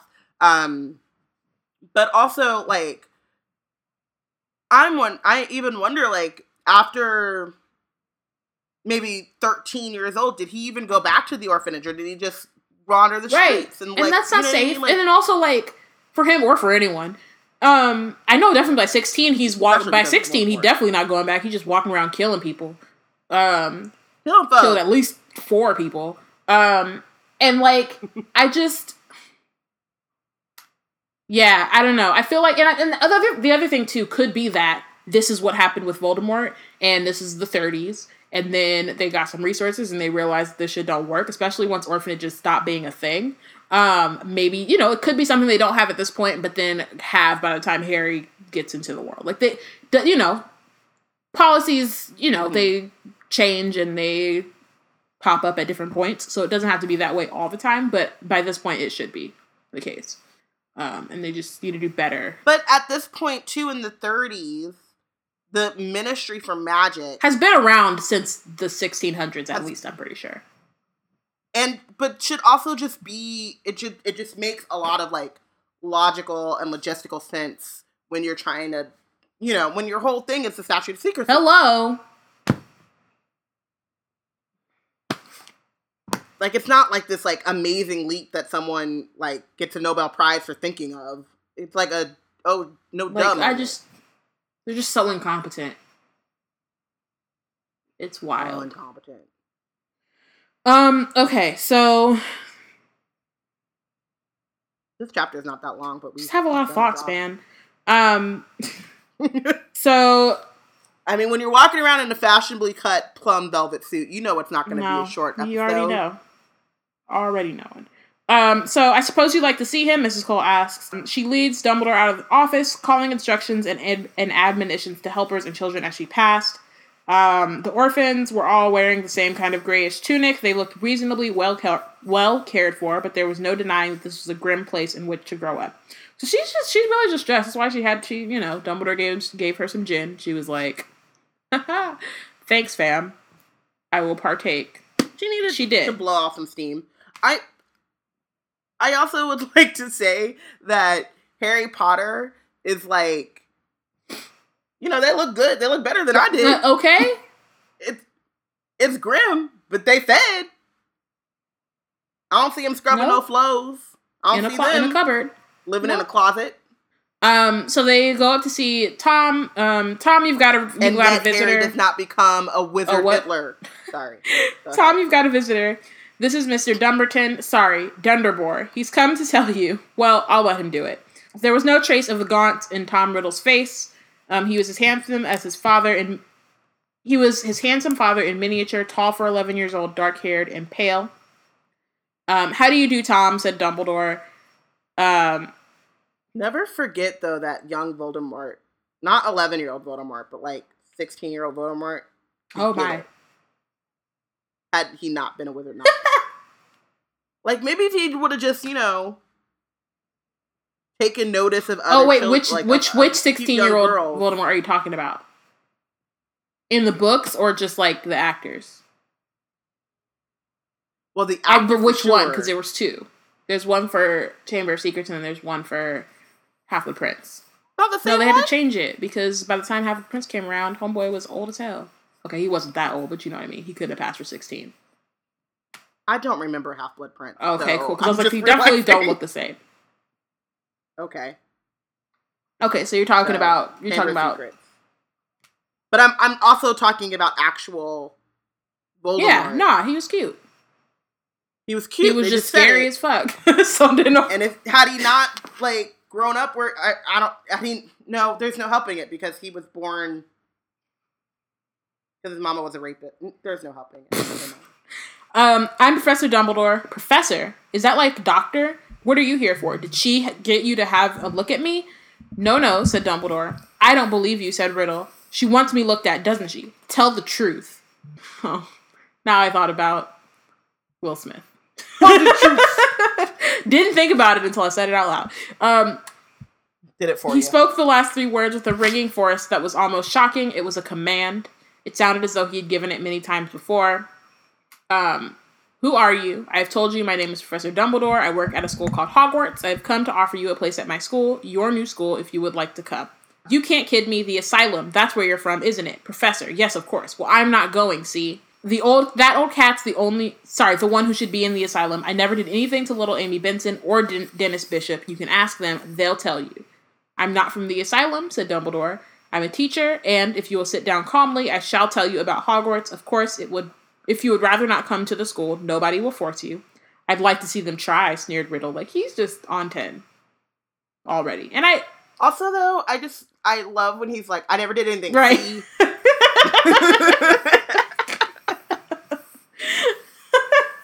Old fat cat and the sicko men. See?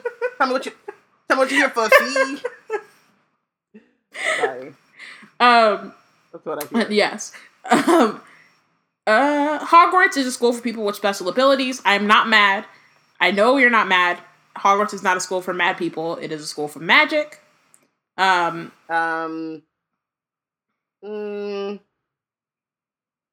and?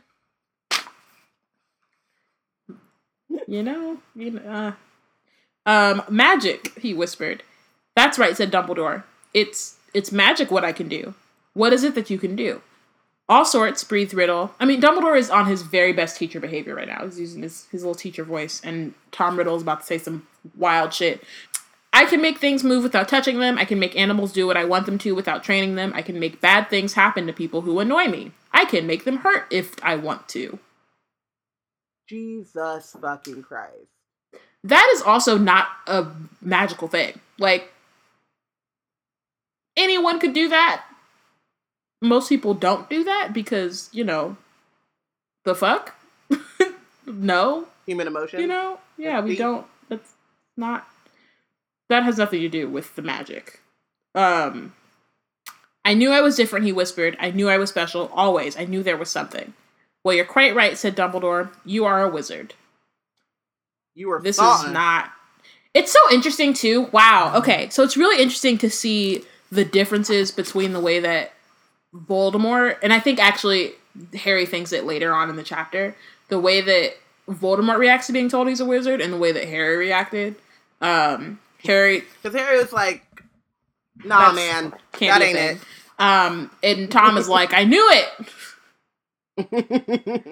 So his face was transfigured. There was a wild happiness upon it, yet for some reason it did not make him look better looking. On the contrary, his finely carved features seemed somehow rougher, his expression almost bestial. So, yeah, we've talked about the, conflation of looks and morals or personality. And it gets kind of it gets a little bit more complicated with Voldemort. Like, often it's like, Crabbe looks like a troll and he acts like one. And Millicent Bulstrode looks like, I think she was the one who was a hag or something. She was just like, and she acts like one. You know what I mean? Like, it's very much like, it's very one-to-one, but it's still a problem. Whereas, like, with Voldemort, it's like, he used to be cute, except when he was happy, or when he was doing some wild shit, then he looked like an animal. And then he starts splitting his soul, and now he looks like a snake. And it's like, so as he progressively gets more and more evil, he starts to look worse and worse. Which is a problem, and doesn't really make a lot of sense. But, I mean, of course, unless you're racist, then you age like a prune. I mean, it kind of does, though. Have you seen people that do meth? Like, meth faces with But that's not the evil. People who do meth are inherently evil. That's why I was saying, I think the only other kind of track would be racist people. Yeah, racist people do look bad. They do not age well. Racism is not good for the skin. Not. It's really not. Just, it doesn't do, like, the moisturizing, something else needs to happen. That is true. Portia says that studies have shown that people considered very attractive get away with more things, like Prison Bay. Which, yeah, but, like, Did Prison Bay get away with more things, though? Because he was in prison. I guess he got out and got a modeling contract. And now he dates somebody. He's not in prison? I thought he killed someone. I don't think he killed... I don't know what he did, actually. I can't remember. He's no longer in prison. He's definitely out of prison. I thought he went back to prison. He's on the runways. He's on the runways? Yeah, he is a model. He's a working model. Yeah. Wow. But, yeah, so I just... Though I do believe in reform. Well, yeah, like, I don't really know his life, to be honest. I haven't really followed up with it. But, yeah, again, just, like, conflating the morals with the way that you look is a thing. And it pops up with Voldemort often, because every time we see him post Hogwarts, it's like, he looks worse and worse. Every time. And you're just like, okay. But I do want to, like, go back to the I can do these things, and, like, the glee in which he says that. It's very, to me, like, Dumbledore says, like, we can guarantee that these are accurate because they're my memories, but to me it very much seems like these are memories, and so that is much more heightened, because I would like to believe that if Tom Riddle actually said this shit, that Dumbledore would have been like, okay, fam. No, I think he actually said this shit, and I think, like, we'll see that Dumbledore does kind of think I should keep an eye on him, but not like we should probably not have him around children. Which is, like, two different things. Well, I agree with the sentiment of, like I just said, I believe in reform. And, like, and I also think, again, I think for Dumbledore, sorry, just interrupted you. Dude is 11. Right. And that's what I'm saying. Like, I don't think that it's, like, we shouldn't have him around children, but I feel like that should be, like, a permanent record thing. Yeah. And also, let's get this kid to St. Mungo's thing. Just, like, get checked out. And talk to, like, because he says, like, are you from the asylum? Which is, like, fucked up that they had asylums back then. But also, like, now we don't have asylums now, and we just send people to prison. There's a middle ground somewhere. I'm just saying. But, like, it should have been on his file or something that he also, in addition to attending Hogwarts, needed to attend mental health classes. Like, treatment. Or even just, like, socialization class. Like, but, you know, they don't do that with the wizards. But, like, something to help him, like, deal with this urge of, like, that's how he interacts with people. Is, like, I can make them hurt. Which is, like, please calm down. And it reminds me a lot of, there's this, like, I don't know what it was, like a documentary or a long form thing. Sometimes, you know, you read something or you hear, I don't know. I don't know where this came from.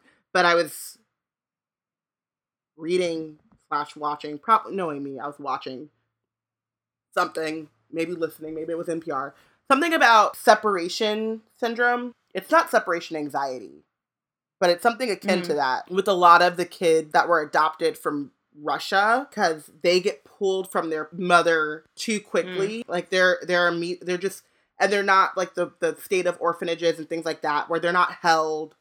I don't know what the term is. And this is like something that they're fearing about, like the kids being taken from their parents now, if they stay away from their parents too long, is that you stop being able to make connections, but you also push people away because you're expecting them, or you push their buttons to push them like so far to see how long until they leave you. Because you don't trust that they'll be around, right? So it's like, kids do this to varying degrees. Like, healthy kids do this at a certain point where they act out, they have a temper tantrum, whatever. And then, but you keep coming back. Right. And then they feel secure in the fact that, like, even if I'm bad, someone's still going to be here. Like, you're going to come, my parents are going to come back. Or someone's going to come back and take care of me. So it's like, and again, it's 1937 or something. So they may not, I don't know when all of this stuff is found out or whatever. But even if he says these things, at this point at 11, it's late, but there's still things that they could have done. I mean, not for Voldemort, because, again, he was born, the way that he was conceived messed him up. But though I like to think that, like, even if he was magically conceived in a messed up way, there's, like, a magical way to healing. Right, and I think that that's one of the things about it canonically being that because he was born of a love potion, he doesn't know love. Like, I think there are other ways to get love. Right. Like, a mother's love is very important, but there are a lot of people who, unfortunately, do not have that and end up finding love in other ways, and that doesn't necessarily mean that it's easy for them to find it that way and that there are not other things that happen in those situations, but it's not like they all become Hitler. Right. So, yeah. Because also, if that was the case, there would just be so many Voldemorts. So very many. Because as effed up as Merope is, and she is a rapist, never forget, like, I just don't think that that is as uncommon. I don't think it's common, but I don't think this, I mean, like, Romilda running out here, like... Right? Romilda definitely... She said, let's make another baby Tom Riddle. I'm ready. But also, what's-her-face, from that thing we don't talk about but happened, was born out of a twisted fucking love. But it was one-sided. Oh my. And it didn't biologically, physiologically make any damn sense. But there was some feeling there. And she still turned out flapping her wings. That's not how flying works. Why was she flapping? Okay, let's stop. Cause sorry, you said it, and then I remembered. I got the visual in my head. Why? Oh my god! I remember just yelling at you too in the theater. Why is she flapping her arms? Not how flying works. With feathers.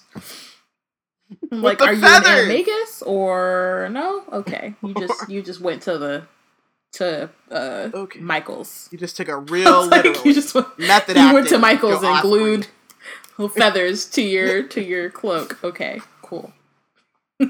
Oh god. Are you a wizard too? Yes, I am. Prove it, said Riddle. Tell the truth. Prove it. And then Dumbledore's anger translator came out and said, boy, I wish you motherfucking would test me. Telling me to prove it. I'm a goddamn adult. You prove it. I'm gonna leave your sorry back-talking ass here. So Dumbledore says, if you're accepting your place at Hogwarts, of course I am, then you will address me as Professor or Sir. No need to call Riddle's expression hardened for the most fleeting moment before he said in an unrecognizably polite voice, I'm sorry, sir. I meant, please, Professor, could you show me? This kid is terrifying. He's very scary. Harry was sure Dumbledore would refuse, but Dumbledore drew his wand from the inside of his pocket, pointed it at the shabby wardrobe in the corner, and gave his wand a casual flick. The wardrobe burst into flames. Riddle jumped to his feet, upset, but then Dumbledore, by the time he rounded on Dumbledore, the flames vanished, leaving the wardrobe completely undamaged. Also, why did Dumbledore have to do a violent-ass spell like that with this kid who is obviously not okay? Get his attention, fam. Let him know who's the real boss out here. Plum Velvet Suit gang. Or just tell baby Voldemort, that's the thing that I'm about to be able to do. True. Fuck yeah, I'm about to burn this shit to the ground. That is true. He came in first day of class talking about, okay, enough of this Wingardium Leviosa shit. When do I get to burn? I'ma burn it all. The dude that picked me up burns the shit to the ground. I need that spell. And Flitwick's just looking at him like, we know that's the ghost. I mean, I don't even know if Flitwick is teaching at this point. Whoever the Charms Professor is was like, I'm gonna be over here. So, where can I get one of them? Riddle said, staring at Dumbledore's wand. All in good time, said Dumbledore. I think there is something trying to get out of your wardrobe. Riddle goes over to it and pulls out a small cardboard box that's shaking and rattling as though there were several frantic mice trapped inside. Take it out, said Dumbledore. Is there anything in that box that you ought not to have? Yes, I suppose so, sir, said Riddle. Open it. Harry saw a mess of small, everyday objects, a yo-yo, a silver thimble, and a tarnished mouth organ among them. So he likes to collect things. What? A mouth organ, so a harmonica, I think. Oh, yeah. A harmonica. Yeah, so I needed you to do that. I always talk with my hands, and so sometimes I don't know what I'm... I can't think of the word, and I just, make this thing, and I'm like, hope someone... It helped me, because when I read it, because I still haven't found my notation book, I was like, what is that? Yeah, I mean... So, yeah, Voldemort is a baby serial killer, and that's just what... Let's just call a thing. And it's creepy. And he just... You know who Voldemort needs to talk to? Nope. That seems like a terrible, terrible idea. It really does. It sounds like the worst idea. Even I wouldn't do that to humanity. A motherless and fatherless child? Jesus. Could you imagine him? The pathology! Could you imagine her coddling Voldemort? Whoosh. Do you know how much bad juju she would have to whoosh off his back? That would be the whole hour. And she'd still be there, whooshing. Mm-hmm. Yeah, it's a bad idea. The swaddle would be so huge. You will return them to their owners with your apologies. I shall know whether it has been done, and be warned, thieving is not tolerated at Hogwarts. Riddle did not look remotely abashed. Yes, sir. At Hogwarts, we teach you not only to use magic, but to control it. You have inadvertently, I'm sure, been using your powers in a way that is neither taught nor tolerated at our school. You are not the first, nor will you be the last, to allow your magic to run away with you.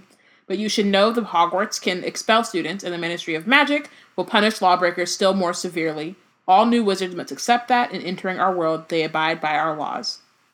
Which is true, but then there's also no support for magical orphans, and so then that's how they end up this way. Same with the Obscurials. Can't have laws if you don't have things in place to make sure these things don't actually fucking happen. Ministry is the worst. A word. So then Riddle said, I haven't got any money. That is easily remedied, said Dumbledore, drawing a leather money pouch from his pocket. There is a fund at Hogwarts for those who require assistance to buy books and robes. You might have to buy some of your spell books and so on secondhand. So that is one of the things. So they do subsidize, like, even though, like, Hogwarts is free, but of course the books and supplies are not, but they do give scholarships to those. Heavily subsidized. It's like the thing, so my brother went to, the college that my brother went to, this lady was petty as hell, but I love this story. She did a endowment for the school, but also, like, on her, one of the conditions of her endowment was that there was never to be any sorority houses allowed on campus because that leads to whores. Oh my. Yeah. There's fraternity houses, but, you know, boys will be boys. Weird. We were just talking about sexism and... We were indeed. Those were... Where do you buy spell books? In Diagon Alley. I have your list of books and school equipment with me. I can help you find everything. I don't need you, said Riddle. I'm used to doing things for myself. I go around London on my own all the time. So Dumbledore gives him... a terrifying thought. Dumbledore gives Riddle the envelope, tells him how to get to the Leaky Cauldron. You'll be able to see it, though muggles around you will not. Ask for Tom the barman. Easy enough to remember as he shares your name. Riddle gave an irritable twitch. You just like the name Tom. There are a lot of Toms, said Riddle. Was my father a wizard? He was called Tom Riddle too, they've told me. I'm afraid I don't know, said Dumbledore. But my mother can't have been magic, or else she wouldn't have died. So that is the, like...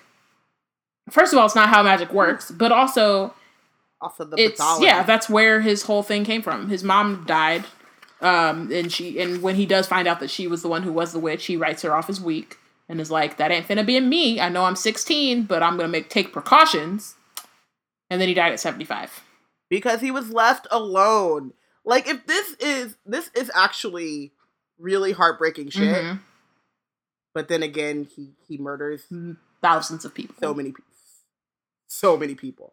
So, you know, but also, like, it is very heartbreaking because if you think about it, like, the 11-year-old Tom Riddle and the 60 or 70-year-old Voldemort, it all stems from this place of, I've been alone my entire life because my mom died. And because my father left me because alone. Again, he doesn't have his origin story correct. So he's like, my father abandoned my mom, my Muggle father abandoned my mother for being a witch, and then she died because she was weak. And so, fuck Muggles. And I was left alone. Fuck Muggles, get immortality. That is that's the name of his album. But also, it's a really, like, sad thing because I feel like if Voldemort's origin story was Harry Potter's origin story, he might feel that way, but it would be triggered by him having kids and a family.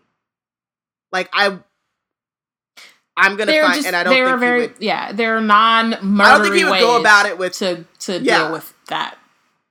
I mean, situation. Check out our man Dumbledore, with, you know, just eating healthy and having a raw diet. But I feel like Harry Potter would be like, I am not going to leave my children alone with no one. But it would happen after he had children. Not, I will never die. Because that just... Because it all stems from my mom died and I'm left alone and there's no one here. So I'm going to live forever and kill everyone alone else. Because I'm too busy on my murder shit to have true connection with anyone. So I'm still alone, but living forever. So maybe his Death Eaters to him are like having followers is like... Yeah. Because, you know, there's like people think that's better to be like feared than loved. Yeah, it's possible. Like some really good therapy, just some like intense, like inpatient, you know, some like 8-hour a day session type shit. You'd be set. Y'all, we wouldn't even have these books. It'd be nice. Okay, yeah. So Dumbledore gave him all the information about King's Cross and when school starts and all that kind of stuff. And then Dumbledore starts to leave, and Riddle says, "I can speak to snakes. I found out when we've been to the country on trips. They find me. They whisper to me. Is that normal for a wizard?" "It is unusual," said Dumbledore after a moment's hesitation, "but not unheard of.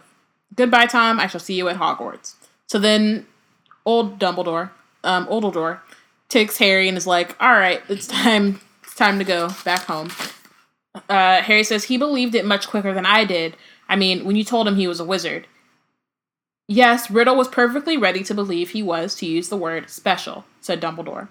"Did you know then?" asked Harry. You know what's really funny is that reading this now, like this was in the trailer. If you go back and watch the trailer of Half-Blood Prince, this is like the conversation that you hear, and everything is real dark and creepy. And I remember feeling that it was so dramatic, but like reading it over, I'm like, yeah, this is... Yeah. Mm-hmm. I mean, these are the questions that you would ask after that reveal. Exactly. I think it's just because, you know, it's all the stuff around it that the movies don't have, as always, that it kind of makes it feel like you're doing a lot. Did I know that I had just met the most dangerous dark wizard of all time? No, I had no idea that he would grow up to be what he was. However, I was certainly intrigued by him. I returned to Hogwarts intending to keep an eye upon him, something I should have done in any case, given that he was alone and friendless. And that the Ministry should have had some safeguards around, but they did not. But which already I felt I ought to do for others' sake as much as his, which is also true. He had already discovered that he had some measure of control over his powers and had begun to use them consciously. He was already using magic against other people, to frighten, to punish, to control. I can make them hurt if I want to. And he was a parcel mouth, interjected Harry. Yes, indeed, a rare ability, and one supposedly connected with the dark arts, although, as we know, there are parcel mouths among the great and good too. In fact, his ability to speak to serpents did not make me nearly as uneasy as his obvious instincts for cruelty, secrecy, and domination. Exactly, because Harry's kind of falling into the stereotypes of parcel tongues, even though he's also, it's like internalized parcel mouth, anti-parcel mouthism. Yikes. Yeah, sure, go for it. Yikes. So yeah, so it's that of all the things, like it sounds the creepiest because it's the last thing he says, I can talk to snakes, but like it's not really the issue is him talking about he wants to hurt people when they make him mad. He can make them pay, or whatever he says, which is like the first thing he said, not the like the first thing he said was the creepiest thing, not the last. Exactly. I also like the idea of, and I wish they would have spent a little bit more time on it, of Dumbledore saying to Harry, it's unusual, but it doesn't mean that you're going to be evil. Right. Because it's a prejudice thing, right? It is a stereotype that is born out of, like, fear and unknowing. But even if Harry wasn't a Parseltongue, and he isn't really, it's good to kind of say, just because someone can do this doesn't mean that they are inherently evil. Right. It's also the nature versus nurture kind of argument, too. Time is making fools of us again, said Dumbledore. I might get that tatted. Sorry. It is a good one. Where is my... I don't have a pen. But, man. Okay, moving on. Before we part, I want to draw your attention to certain features of the scene, we have just witnessed. First, I hope you noticed Riddle's reaction when I mentioned that another shared his first name, Tom. There, he showed contempt for anything tied him to other people, anything that made him ordinary. Within a few short years of that conversation, he created the mask of Lord Voldemort, which is still funny. It's so extra. It's so extra. Like, he could have just, like, been like, people call me Marvolo. Marvolo is actually a fire name. It's not really bad. Is. You can go by a middle name. Yeah, Marvolo is good. Voldemort is weird. Yeah, Voldemort's but no, weird. I think that, like, so my name is Robin Renee, and I like the Renee part better than I like the Robin part. So when I go to, like, Starbucks or whatever, sometimes they're like, what's your name? I'm like, Renee. Like, yeah. You know, I didn't Lord Rona Edda Need some time to figure out your anagram. My anagram, I gotta have some pen and paper to get through. No, but for real. And also, you have to make sure, well, you may not have to do the I am part. He just happened to have I am Lord left over from the rest of his name. And Marvolo is better than Voldemort. Marvolo is way better than Voldemort. Marvolo is terrifying. But also, like, is a cool name. It's only terrifying if you're terrifying. Voldemort sounds like you're trying too hard. I want to go into the chat a little bit because we were talking about, like, how extra Voldemort is and stuff, and Dumbledore. Delia says, a clue into Dumbledore's psyche is the I was intrigued by him, and he didn't say I was creeped the fuck out. And then Amani, all caps, cruelty, secrets, and domination. Well, you would know all about that, wouldn't you, Albus? Because, you know, Amani's nothing if not on point. He also was just thinking about the tattoo idea too, which I'm actually writing down because I'm going to get it. It's going to happen. I don't know when, and I don't know where. I would also like to point out that I went with Bayana to get her first tattoo, and she now has 2 more tattoos than I do. And I feel a way about it. You know, get your game up, fam. But I don't have money. Neither do I, except a couple times. I just do it once I have money. As soon as I get money, I'm like, ho, out here. I'm like, it down. I'm going somewhere. Yeah. Which is also a valid thing to do. But, yeah. I already kind of want another tattoo, but I don't know if it'll be the one that I just came up with. Because it might end up being that. Because before 2 seconds ago, I didn't know what it would be or where. But now I know what. Progress. I also have to figure out, money, because that is a thing. So I trust that you also noticed Tom Riddle was also highly self-sufficient, secretive, and apparently friendless. The adult Voldemort is the same. Though many Death Eaters claim that they are in his confidence, that they alone are close to him, even understand him, they are deluded. Voldemort has never had a friend, nor do I believe he has ever wanted one. And lastly, young Tom Riddle liked to collect trophies. Bear in mind this magpie-like tendency for this particularly will be important later. And now it really is time for bed. Harry got to his feet. His eyes fell on the little table where Marvolo Gaunt's ring had rested last time, but the ring was no longer there. The ring's gone, said Harry, but I thought that you might have had the mouth organ or something. I'm like, okay, Harry, with your Ravenclaw. I see you. Okay. Very astute, Harry, but the mouth organ was only ever a mouth organ. And on that enigmatic note, he waved to Harry, who understood himself to be dismissed. That's it. See you next time. Get out of here. So, MVP and benched? My MVP, Albus Dumbledore's suit. It's also Albus Dumbledore, but I just want to, highlight the suit.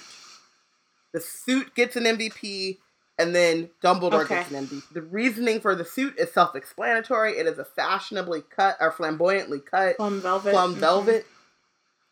Which, I mean, if that don't get you an MVP, what wouldn't? And then Dumbledore, for 1, wearing the suit, and 2, I think, like I said, I feel like I don't trust the accuracy of this memory. True. We didn't talk about that. We should talk about that. I trust the content. Like, I feel like he did say all these things. I would like to think, because of what we know about Tom Riddle and his ability to manipulate and to be more cunning, he wouldn't have come out the gate creepy like that. Like, I feel like the way in which you see that conversation and it's obvious that, like, this kid is off and dangerous and psychopathic is heightened by hindsight bias. Yeah, like, and I think that's important to point out, especially given, like, what we'll see with Slughorn later and how it's, like, much more obviously tampered with. And again, like, I don't think Dumbledore probably tampered with his memory in a way that was deliberate, but more in just a way of, like, when you look back, you just start to remember things differently when you know more information.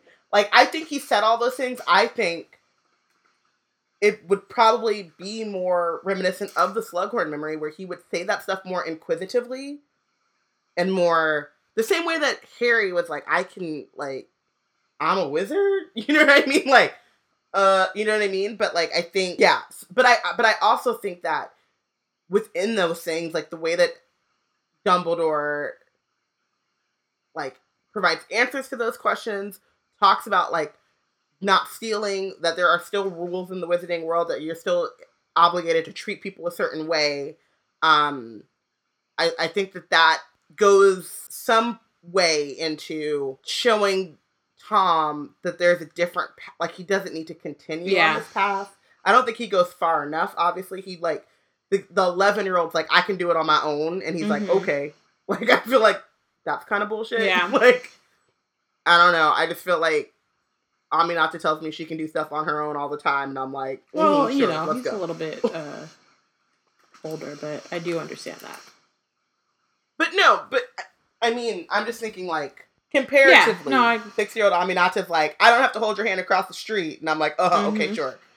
11-year-old Aminata's like, I can go here, and I'm, you know, I can go by myself. No, you can't. I get that. You know, I'm not letting you go to a big ass city by yourself. Right. So, but everyone else in the chapter. It was hard this time to do MVP because no one really did anything, like, great. And so I'm going to copy you, and Dumble fashion is my MVP, and, like, I'll give it to Dumbledore. In this case, just because both Dumbledores, right? Because he is showing Harry this information and is, like, teaching him. And, you know, has a lesson plan. So that's important in a school where that does not happen often. So, like, that part, so I'll give it to Dumbledore for that, and then I'll give it to Youngledore for his fashion. And because it's a plum velvet flamboyantly cut suit, and I'm so salty about the fact that I did not get to see it with my own eyes, or will not get to see it. Delia makes Dumbledore MVP for stunting on the Muggles, being the fashion icon that he is. Portia MVP's Dumbledore's sense of inimitable style. And words. An intellectual. And Amani makes time travel MVP because it's the best. Which is true. Even though this is not technically time travel, but but it's fine. There's not enough respect of the time room in these books, so I'll let it fly. Benched. I almost, and really it's an honorary bench, but I'm not going to write it down, is the costume designer for Fantastic Beasts and the Crimes of Grindelwald, because, excuse me, look at the source material. But really, I'm going to bench the Ministry of Magic, because why? What the fuck are you doing, fam? Just letting all these children wow out, and you could help yourself and them. Wizard Summer Camp! What are you doing? It's so easy. It's so easy. Probably doesn't even cost that much. It's so easy. You can put on a Quidditch World Cup. You can put on a summer camp. Mm-hmm. Yep. Who did you bench? I benched Tom. No, I benched Merope. Tom Riddle's raping ass mama. And I feel like we've gone into it. She's the Chris Brown of the Wizarding world. It just, no matter what your circumstances are, what you come from, Like, those things they inform who you become, but there are always ways and opportunities to not make the choices that you make, and to not do the things that you do, and raping and holding someone against their will, and then having the child and leaving the and child thinking that because you don't want to deal with the consequences of your actions and what you did. And thinking the Stockholm Syndrome was just gonna kick in at some point. Right. Yeah. Like, even if by chance he could have loved you, you holding him against his will for years is going to be a deal breaker. Mm-hmm. Maybe he loves me now. Maybe. But then as soon as he's like, oh, why do I have feelings for this woman? Oh, yeah, because she drugged me. So she's a monster. I gotta go. Be out. Gotta be out.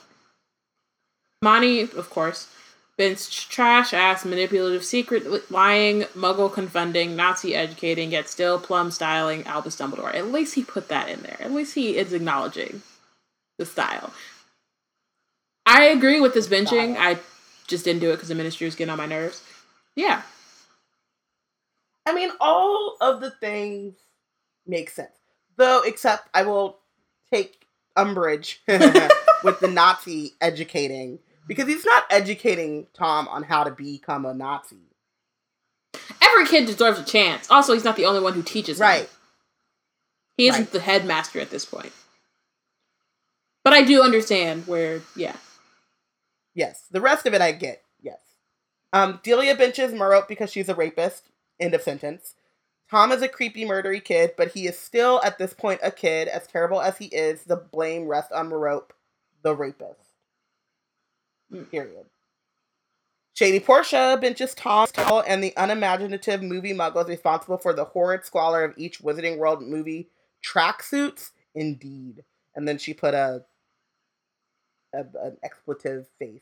And there's a Shade Award, y'all. Hey. And the Shade Award goes to the original.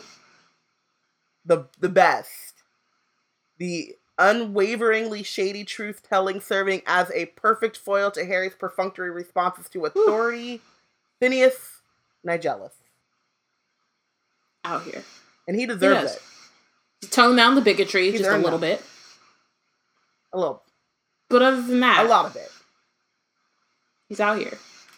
Thank you for listening. Next week we will be discussing, I think we'll be discussing Harry's monster.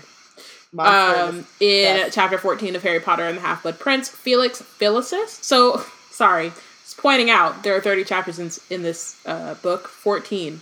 So that's when the monster pops up halfway through the book. And we had no idea. But that's a conversation that makes sense for next week. Make sure to follow along and let us know who you think is the real MVP and who is benched for the chapter. Join us. Join the conversation on Twitter at WeBlackandNerds, #WizardTeam. Join our Facebook group. We asked you something. Tell us your thing. Your thing that we talked about earlier. What went down in the cave? Podcast.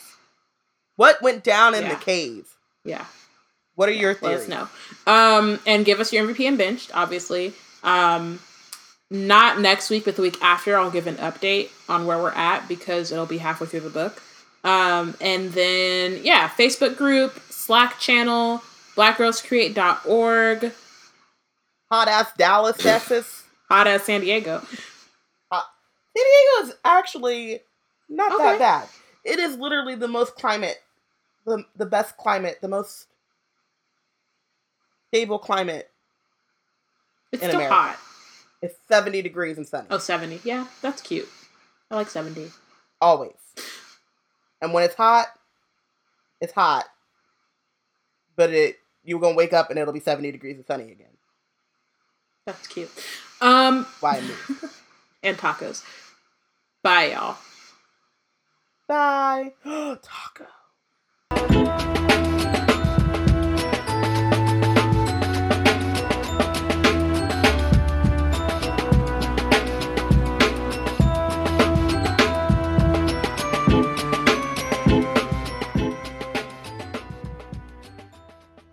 fish roll taco joints. We getting those.